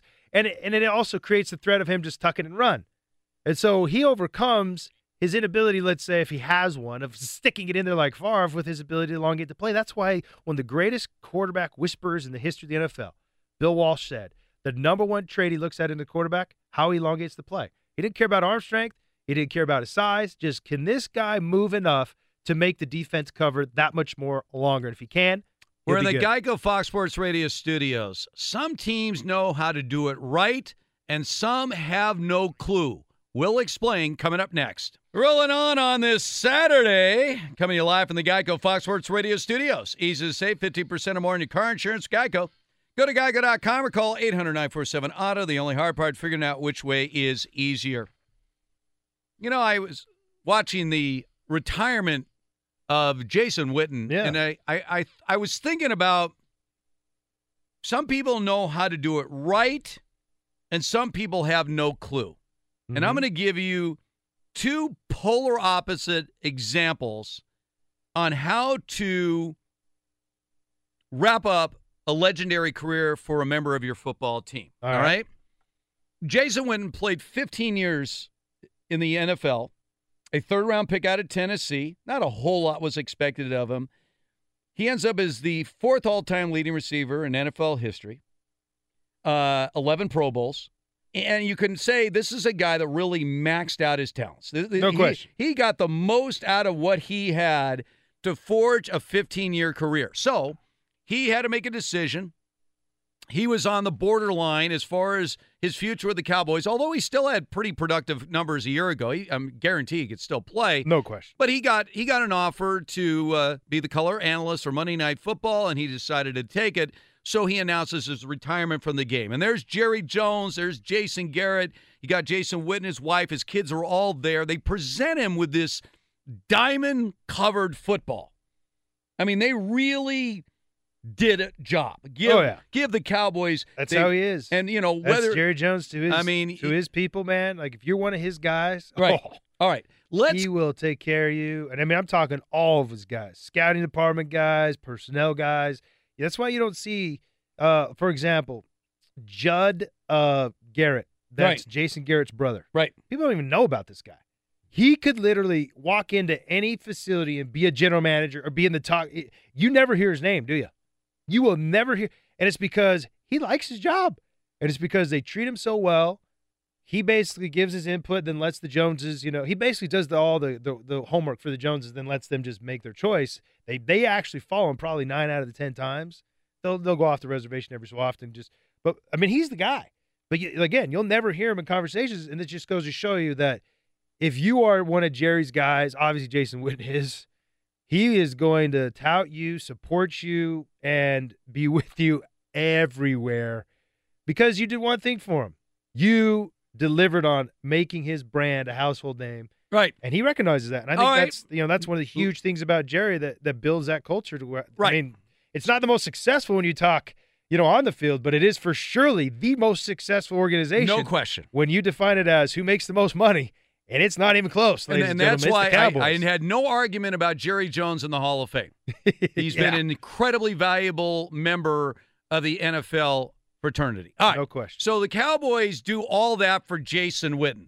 Let's contrast what the Chargers did to Antonio Gates, who, by the way, came into the league the exact same year as Jason Witten, played the exact same number of seasons with the Chargers, 15 years, two of the great tight ends in the history of the game, both ticketed for the Hall of Fame.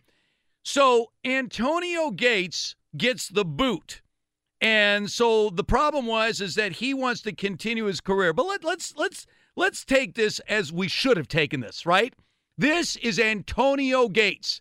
There's no question about his Hall of Fame status. I don't want to open up the doors on Phillip Rivers, but we know Gates is in the Hall of Fame. He has, by the way, touchdown receptions, Gates 114, Witten 68. Okay? So here's a future Hall of Famer, even if he wants to continue his career. That does not prevent the Chargers from having a huge ceremony to celebrate 15 years that he's been with the organization, where they have a similar press conference. Hey, he's no longer one of us, but you'll always be one of us. Whether you want to extend your career, that's up to you. We don't care. We want to thank you for 15 years that you've been a Charger, a mainstay on this team, a future Hall of Famer. Hand him some kind of... They just cut him. Not even, no press, nothing. It's like, see you later. They go to Phillip Rivers. You played 15 years with this guy. And Phillip's like, it's really going to miss this. Where is he? I mean, are you kidding me? Well, they weren't on good terms anywhere, were they? Again, they were sort of this is disconnected. This is the disconnect. This is when you have one organization that understands how to do it right. Yep. When you're a football player, and you have dedicated, I work for the Raider organization. You know what Al Davis used to do with his great veterans? He would carry them for an extra year. He would put them on the IR so that they could get another year's pay, sometimes 2 years on IR, so that can get paid for a couple more years, even though they had no game left. As a thank you for what you've done for the organization. Huge. If you're the Chargers and you can't thank Antonio Gates, you got a problem. You really got a problem. Well, and by the way, if too. I'm a player, these are things players recognize. Oh, of course. Where do I want to go? Where am I going to be appreciated? I'm putting my physical being on the line for this organization. Where do I want look to at Eric go? Weddle. I mean, Eric Weddle was I mean, I would say he's an all-time guy with the Chargers, and he's turned off by him. I mean, he has nothing. He doesn't want anything to do with the Chargers, which is Total a shame. disrespect. Yeah, I mean, to me, and that's what I loved about the LT, Packers. remember what they did to LaDainian Tomlinson? What, they didn't? They cut him. Oh, they didn't give him any kind of ceremonial. No, I mean, they sort of are now with his kind of reach. Now that public relations. Exactly. It's But amazing that with the Packers, when they cut me, they're like, "Hey, man, once a Packer, always a Packer." Yeah, and they tell it to every guy that comes through there that has significant time there, that contributes, and that kind of stuff. You always feel loyal to the team, and you feel a connection to the team. But you're right. In San Diego, you could just tell by when guys leave, it is a bitter separation. It isn't like, hey, man, amicable, awesome time here. It was great. No. And that's bad because it's culturally going to trickle down to the guys that are currently there going, dude, these guys. Yes. They don't give a rat's about us. See, if they don't care Al about us, Davis back we don't in the care day, about them. It's the a Raiders symbiotic took relationship. care of players. That's Yep. why so many players back in the day wanted to be Raiders. Yes. Because they knew they would be taken care of. Yep. And it's not about financial. Everyone is going to make money here. It's not about that. It's about respect, that we recognize you're putting your life on the line essentially for us. That's true. And now getting back to the whole Witten thing, I saw where Tony Gonzalez said Jason Witten's a first ballot Hall of Famer. He will not be. And look at Tony Gonzalez. There's only 8 tight ends in the Hall of Fame. 8. Gonzalez. And Tony Gonzalez next year, this coming year, will become the first tight end ever to be a first ballot Hall of Famer.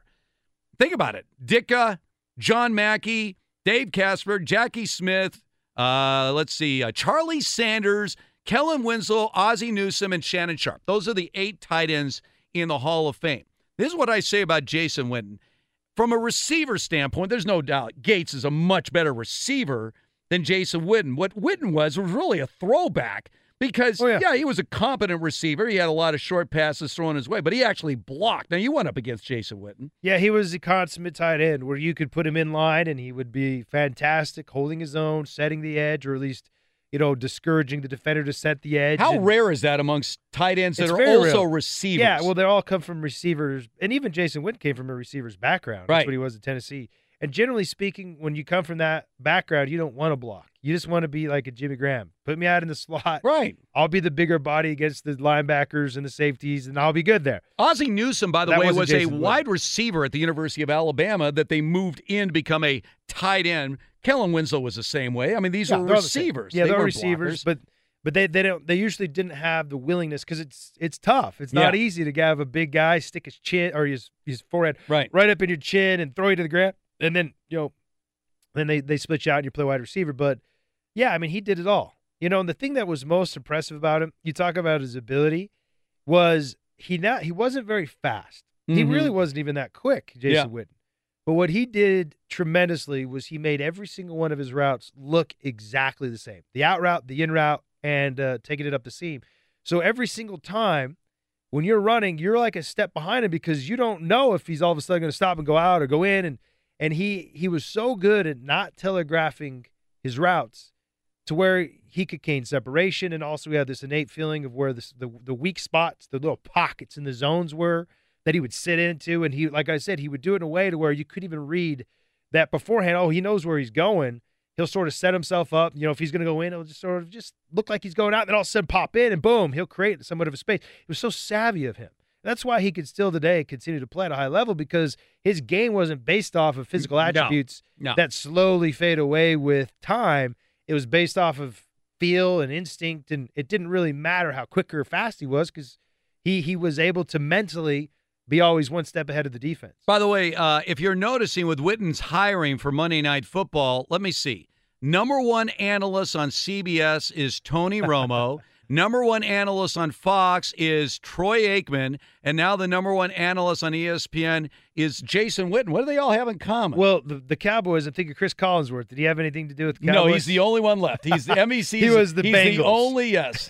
But they're trying to figure, I'm sure, how to get a Cowboy in. I mean, really, when you think about this, you said it before. Look, the Cowboys haven't won a Super Bowl in forever, but they are not only the most successful organization in the NFL, team. The most watched team. Oh, my gosh. And so when you get a Cowboy in that seat, that's a smart play. It is a smart play because technically you don't bring in a color analyst to attract the audience. Mm-hmm. You bring it in to help the audience enjoy the experience that much more. Right.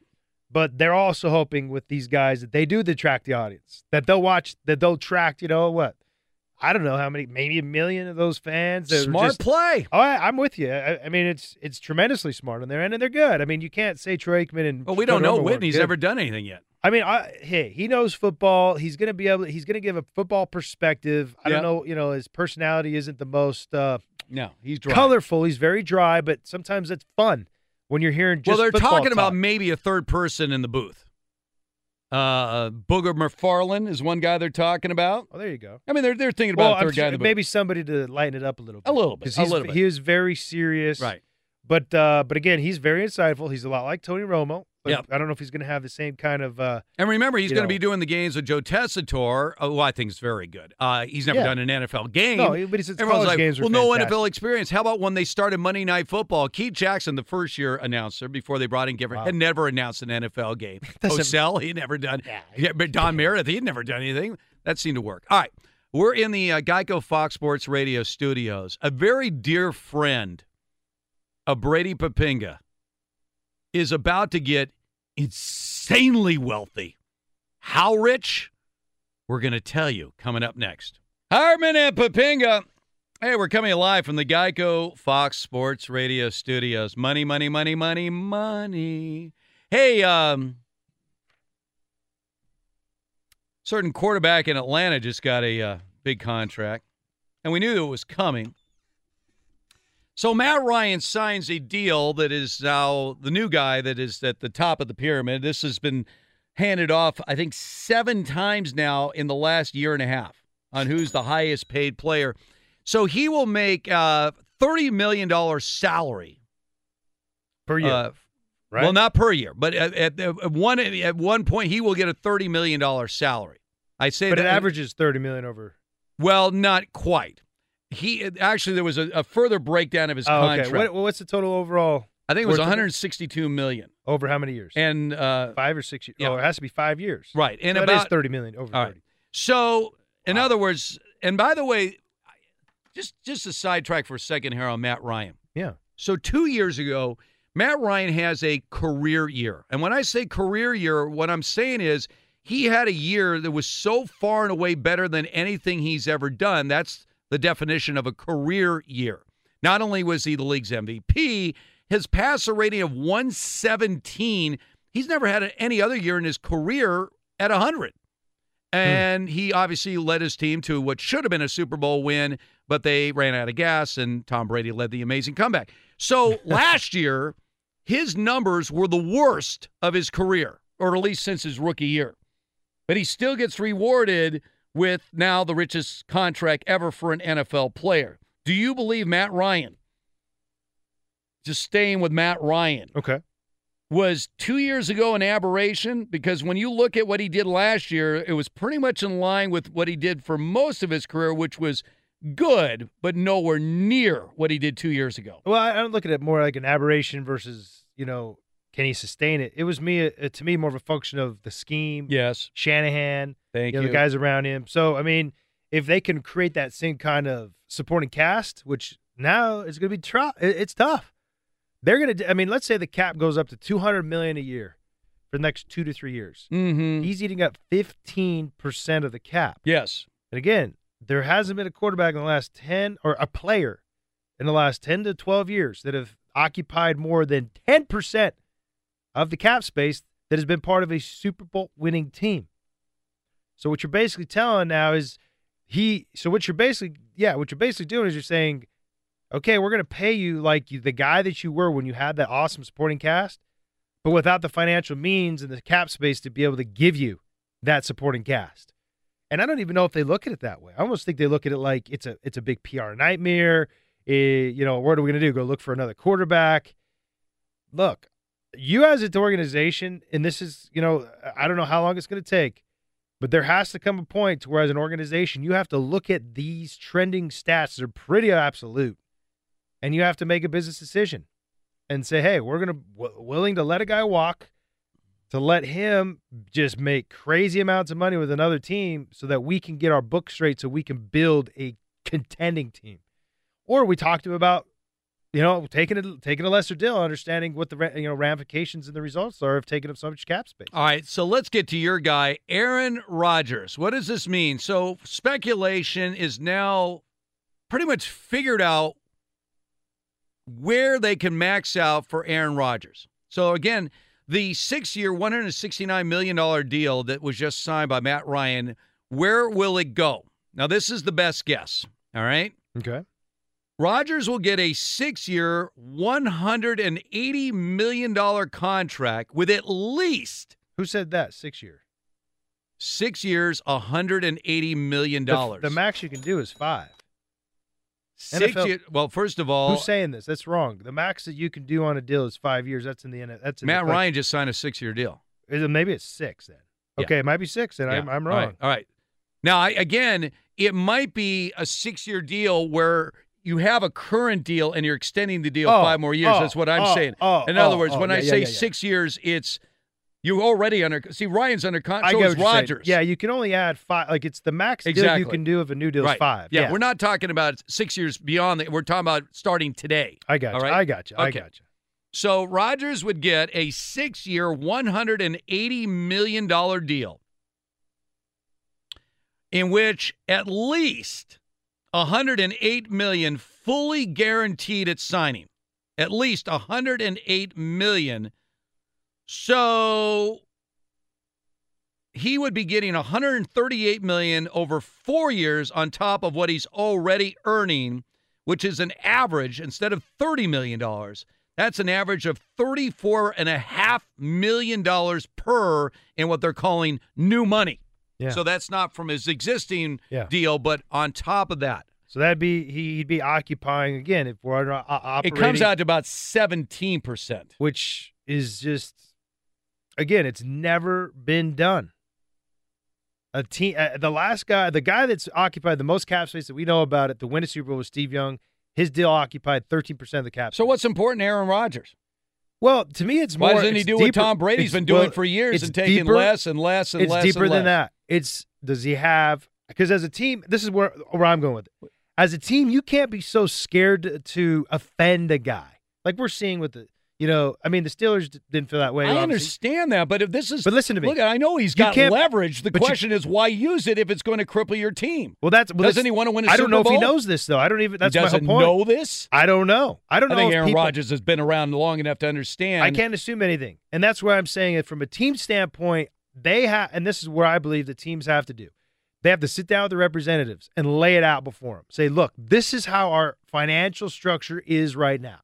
We need to have the ability to get your guy pieces, a supporting cast so we can contend and win championships. For us to be able to do that, we have to allocate X amount of the cap to do that. If not, then we are now having to draft and hopefully hitting on guys that are on their rookie deals, right? Which, as you know, is going to set us back. And what has to be communicated in this meeting is the idea of intrinsic value, which is different than hard dollars. What intrinsic value is, or intrinsic dollars is, it's money that or value that you earn that doesn't come in the form of your paycheck.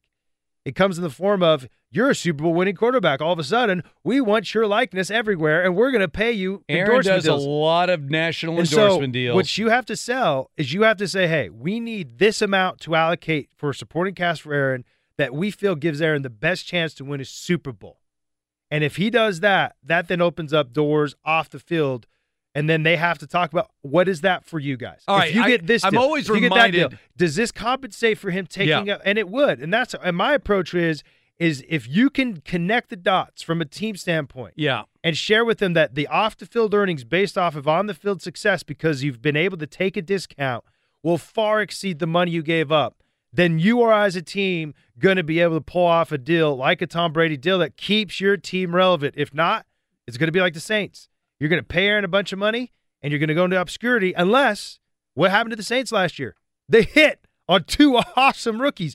If they didn't hit on those rookies, right, they are not relevant. No, they haven't been relevant for several years. All right, I always the Packers are running. Let me go back. It's a tightrope to All walk right. because, again, Aaron thinks he's worth this, which he is. I remember market calls for it, but at the end of the day, what do you want? When LeBron James went to the Miami Heat and accepted the fact that he would make the same money as Chris Bosh. Same money. Bosh, Wade, and they had the exact same salary. He took less. He wasn't even the top 20 paid players in the league. Yeah. And I had Kobe Bryant on the show. Kobe at the time was, demanding to be the highest paid player. I go, Kobe, have you ever thought about taking less so that the team could build more pieces around you? He jumped in immediately. He goes, that's not my problem. Kobe. He wanted to be the highest paid player. But it's really not their problem. Right, it's not their problem. And again, he's got all the leverage. The question is, will he use it? All right, well, we're in the Geico Fox Sports Radio studios because this is going to lead us to the next question. But let's bring on David Gascon, who apparently has come to his senses and agrees that LeBron's the greatest of all time. I gave you that extra hour to finally put words in go on the mouth. right. Well, I haven't. I'm assuming he's going that direction. No. I mean, despite the fact that it is Cinco de Mayo, I have not drank your dirty tequila today, Mr. Hartman. Yeah. But you will later. That's a good play on the Cinco de Mayo. I like that. I will say, and I will correct one thing, and it goes to Brady on this. It is a 5-year extension, so it's not a 6-year contract. For right. Matt well, Ryan. we clarified that. Yeah. But you're the technical guy, Hartman. You got all your I's dotted and your hair nicely parted, and you're even under his hat, it's perfect. It is. It never. I wear my NFL cap on Saturday. It's the only day I wear a cap. I love it. It's perfect. I need to get you some new attire for the fall. Do not do that. Why not? Never. You dress just like my dad does every damn day I see you. That's okay, exactly. man. I give you the same where look mojo every comes from. single time. Yeah, we need that. I'm at the point in my life I prioritize, and how I'm dressed is not when I get on TV. I got to put a suit on. That is it. All right. God, how old are those suits? Yeah. Let me call you. Call me in 25 years, and we'll see how you're dressed. I hope I'm alive. Yeah, you'll be fine. You'll be thriving. Guys, in Major League Baseball, a couple games that are going on right now. Yankees are doubling up the Indians 4-2 in that affair. Cubbies on top of the Cardinals 4-0. Ben Zobrist, he's got an RBI in this one. He's 2 for 2. Anthony Rizzo 1 for 2 with an RBI as well. Later on today on FS1, Tigers and Royals. First pitch is at 4:15 Eastern. The nightcap on FS1, Dodgers and Padres from Mexico.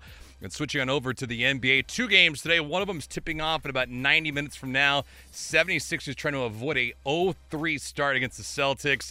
The series is back in Philadelphia. Tip-off time again at 5 o'clock Eastern. And the nightcap in that one, Cavaliers and Raptors. Cleveland leads that series 2 games to love. Very good, David. Appreciate that and appreciate your comments on my attire. You don't like my Pac-12 shirt that I've worn for 300 consecutive Saturdays here at Fox Sports Radio? Every time I shake your hand and pat you on the back, like dust comes off the back of your shirt. I know. It's like a relic. It's like Indiana Jones, the Temple of Doom. It's just... As long as the buttons are still attached, I will continue to wear this shirt. All right? All right. Hey, we're coming to you live from the Geico Fox Sports Radio studios. 15 minutes could save you 15% or more on your car insurance. Visit geico.com for a free rate quote. All right. So as far as Aaron Rodgers making that decision on what's best for the rest of his career, whether he wants to be the highest paid quarterback, highest paid player in the National Football League. I just gave you the numbers. It would take up 17% of the cap space, and that's not good. However, then it's not good. It's just historically that's never – you're asking for Aaron Rodgers. Aaron Rodgers obviously is of the mindset, we'll do a better job of bringing in players.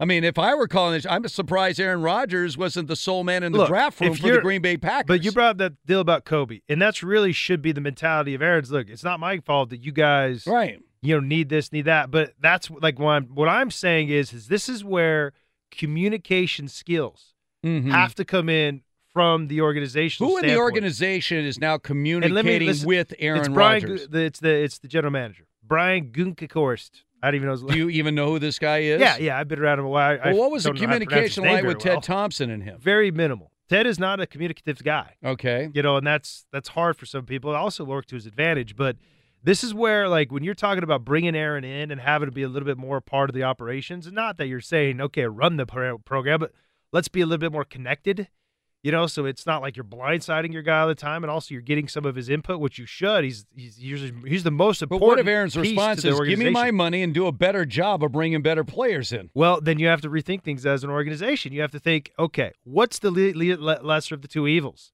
Do we play hardball with our superstar legend, who everybody loves and is adored to, and basically we're shunned if he all of a sudden leaves and we don't get a good alternative, which we don't know, we're not going to find another Aaron Rodgers. What's going to happen to us? Versus at least taking a shot to try to communicate to him, how this whole structure has to work for us to compete, or if it doesn't, we're going to struggle. But yet at the same time, fulfilling his demands. And so it's like I said, it's a tightrope walk, because you got to be able to have enough there to get him a surrounding cast, but then also keep him happy.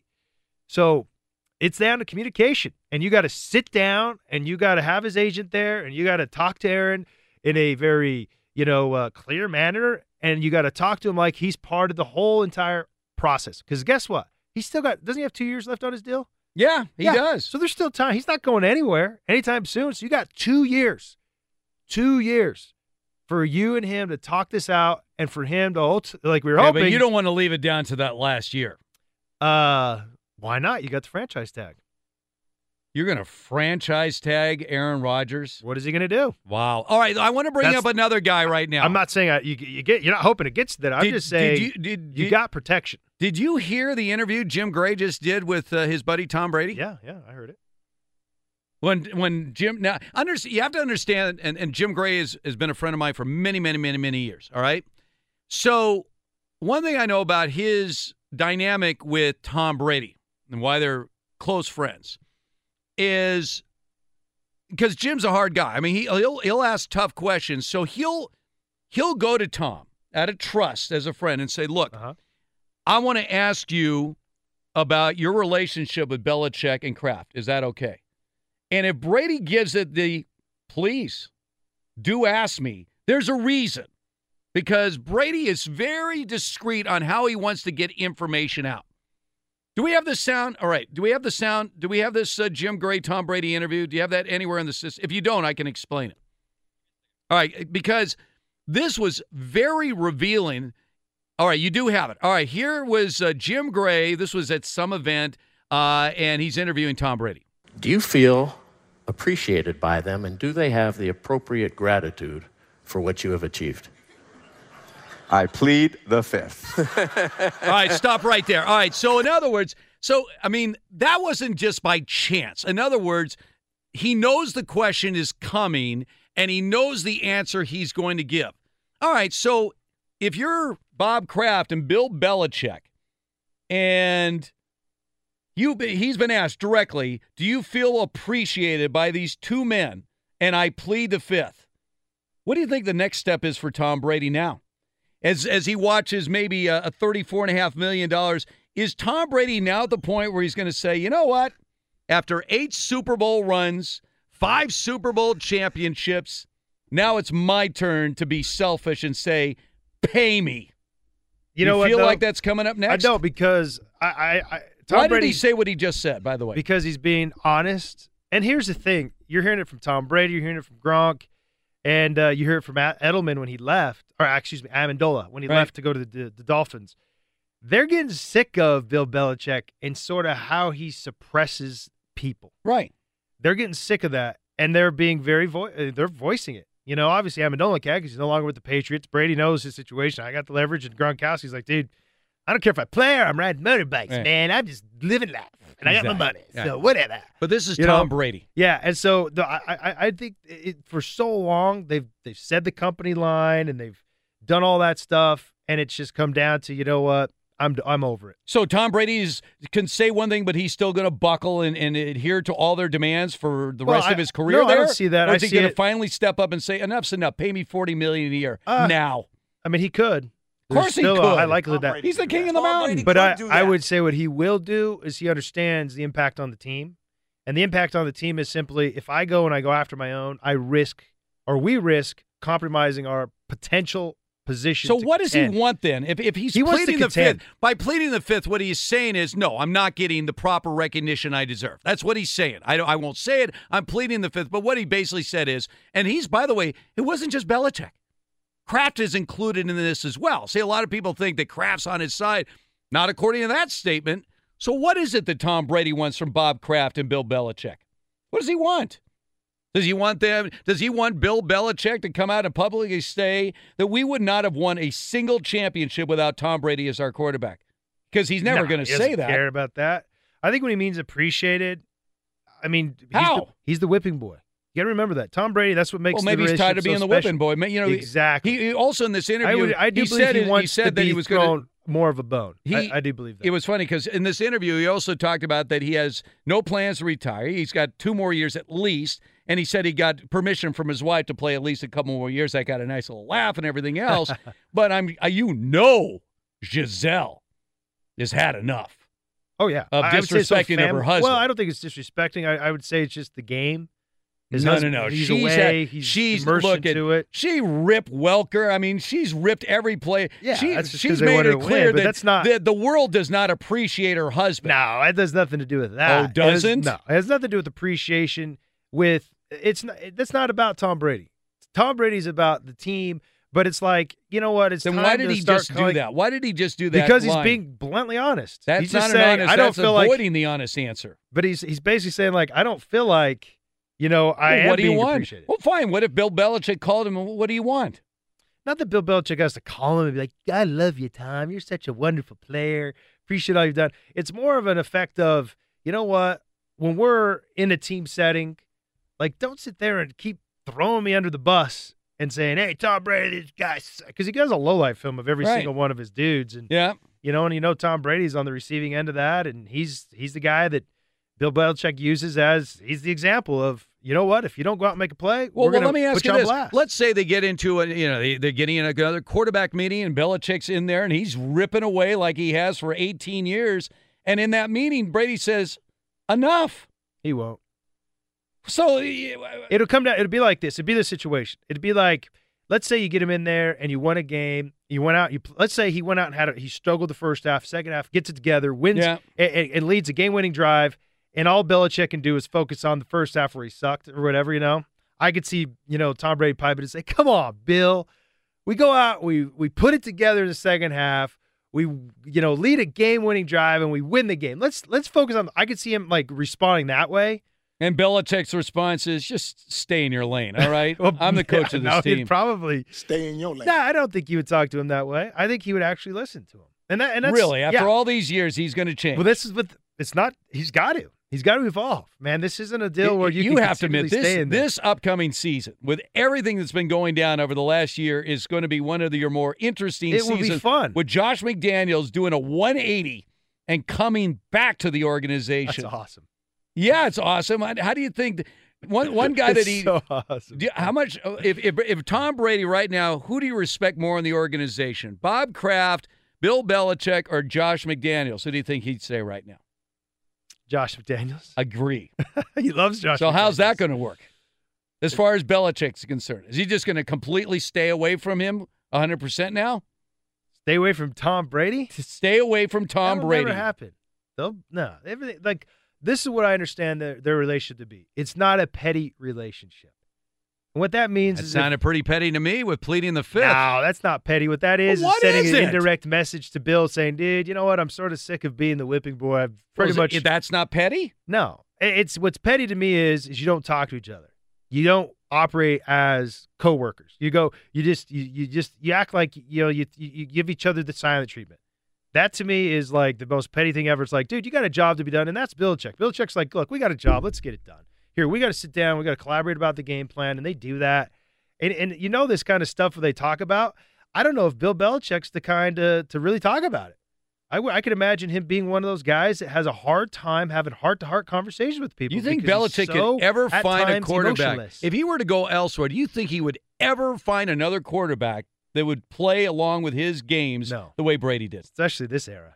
No Did you chance, see Josh right? Rosen? Can you imagine? Being the whipping boy? All right.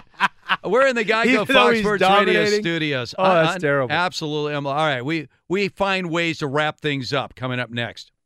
Progressive's new Home Quote Explorer was built to save you time and money by allowing you to compare multiple quote options all online.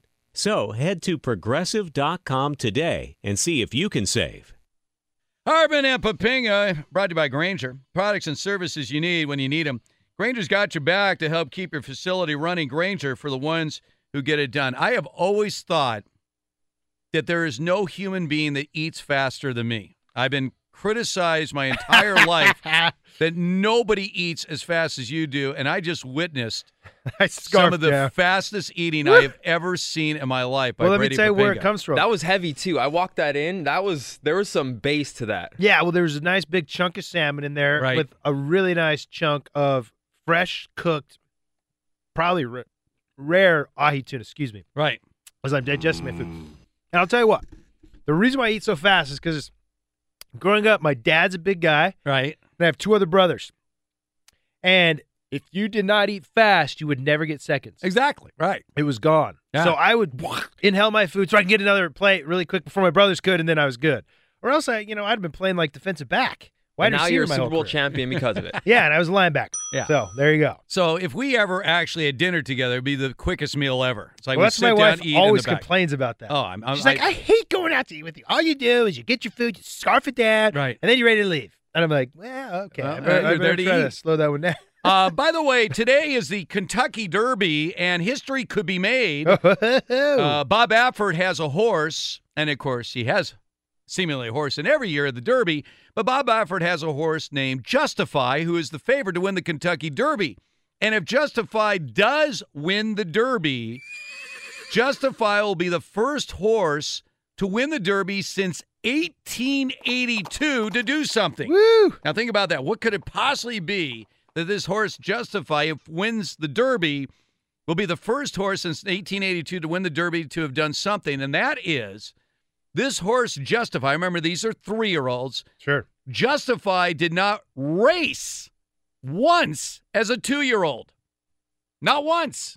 Not one single race as a 2-year-old to try to win the Derby as a 3-year-old. The last horse to do that was Apollo back in 1882. By the way, the last 5 years in a row, the favorite to win the Derby has won the Derby, which is complete reversal from the previous about 20 years. There was a long run where the favorite never won the Derby, and part of the reason was the Derby always has the biggest field. They'll max out the 20 horses, and when you got that many horses out on the track, it's easy to get sort of caught up in all the traffic, and many of horses back in the day, a lot of favorites went by the wayside. But keep our eye on Justified today at the Derby. Have you ever been compelled to go to the Kentucky Derby? Never been, but I see my friends there all the time, dressed in their cool little suits and bow ties. Sure, I'm not into that kind of stuff. To me, let's would go your to wife the wear beach. your wife would be one of those to wear the dress and the hat and everything else? I would do it for my wife. Yeah, if she likes that kind of stuff. For me, I'm cool, man. I'd rather go to the beach, go boogie boarding, or let's go mountain biking, or let's go do something a little more action packed. Well, I mean, wait a second. Now I know this. You've been married a long time. 16 years. Yeah, you've been with your wife a long time. Yeah. You've had to make a few concessions along the way. Oh, a lot. A lot of concessions. Well, it started off on our wedding night. My wedding night, I don't know if you guys know this story, but I went to this Russian spa my wife brought me to. Yeah. To get what I thought just my chest waxed. So I get my chest waxed. I'm in the shock state. All of a sudden, this lady starts messing with my eyebrows. She's waxing my eyebrows, plucking those. Then all of a sudden, she puts these things under my eyelashes, and she's darkening my eyelashes. I'm like, what the frick's going on? I'm swiping her hand away. The lady in Russian tells me, if all of my clients were like you, I would quit this job. And so all of a sudden, I get up, and I look in the mirror, and I look like I have all this eyeliner on. And this is the best. And I walk out to the front, and this lady's sitting there. She's like, oh, wow, you look so good. Are you going to a model shoot? And I look in the mirror. I freaking feel like I'm a transvestite. And I'm like, this is unbelievable. I can't. And I freak out. My wife's laughing. And it turned out okay. You look at our wedding photos, you'll see my eyes are a little bit like the hair around it darker. This was before your wedding? The night before, man. The night so before that your set wedding? The tone of the concessions, buddy. Wow. You got to sometimes just sit there I'll submissive back off, and let man. it. Just say, okay, whatever. If you want to do that, let me there get we this go. straight. This is the night before your wedding, and she's like, how did she sell you on this idea? Well, I liked that. I thought the waxing the chest was great. Okay. Yeah. And so, but see, she didn't tell me about the other stuff. And it was all a strategy because you ever had your hair waxed? No. It is so painful. You go into this state of shock. So she knew that it would like put me into shock and hypnotize me where I'm like, oh my gosh.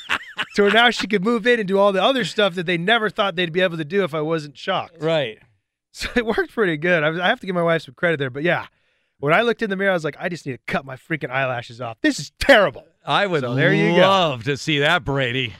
I'm Diosa. And I'm Mala. We are the creators of Locatora Radio, a radiophonic novela, which is a fancy way of saying a podcast. Welcome to Locatora Radio, Season 9. Love at first listen. We're older, we're wiser, and we're podcasting through a new decade of our lives. This season, we're falling in love with podcasting all over again. And getting to the heart of our stories. We're going places we've never gone before, and we're bringing you along with us. With new segments, correspondence, and a brand new sound. Season 9 is kicking off with an intimate interview with Grammy Award-winning singer-songwriter Natalia Lafourcade. What's giving you hope right now? Well, when I see what music does to people, it gives me a lot of hope. If you liked Locatora before, you're going to love Season 9. Subscribe to our show and you'll see why Locatora is your prima's favorite podcast. Listen to Locatora Radio as part of the My Cultura Podcast Network, available on the iHeartRadio app, Apple Podcasts, or wherever you get your podcasts.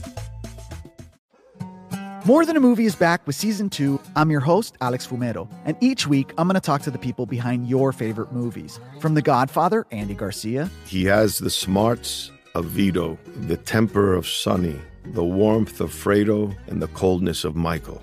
To the legend behind La Bamba, Lou Diamond Phillips. When I walked in, I didn't think I had a shot at Richie because John Stamos' picture was already up on the wall.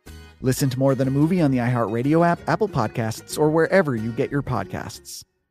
Hi, I'm Michael Rappaport. And I'm Kibi Rappaport. And together we're hosting Rappaport's Reality Podcast. We have a passion for reality TV, and we're inviting you into our living room. We're dissecting the drama, and we're giving praise to the single greatest form of entertainment on television today. That is right. Reality TV is the greatest form of entertainment on television today. Listen to Rappaport's Reality starting May 8th on the iHeartRadio app, Apple Podcast, or wherever you get your podcasts.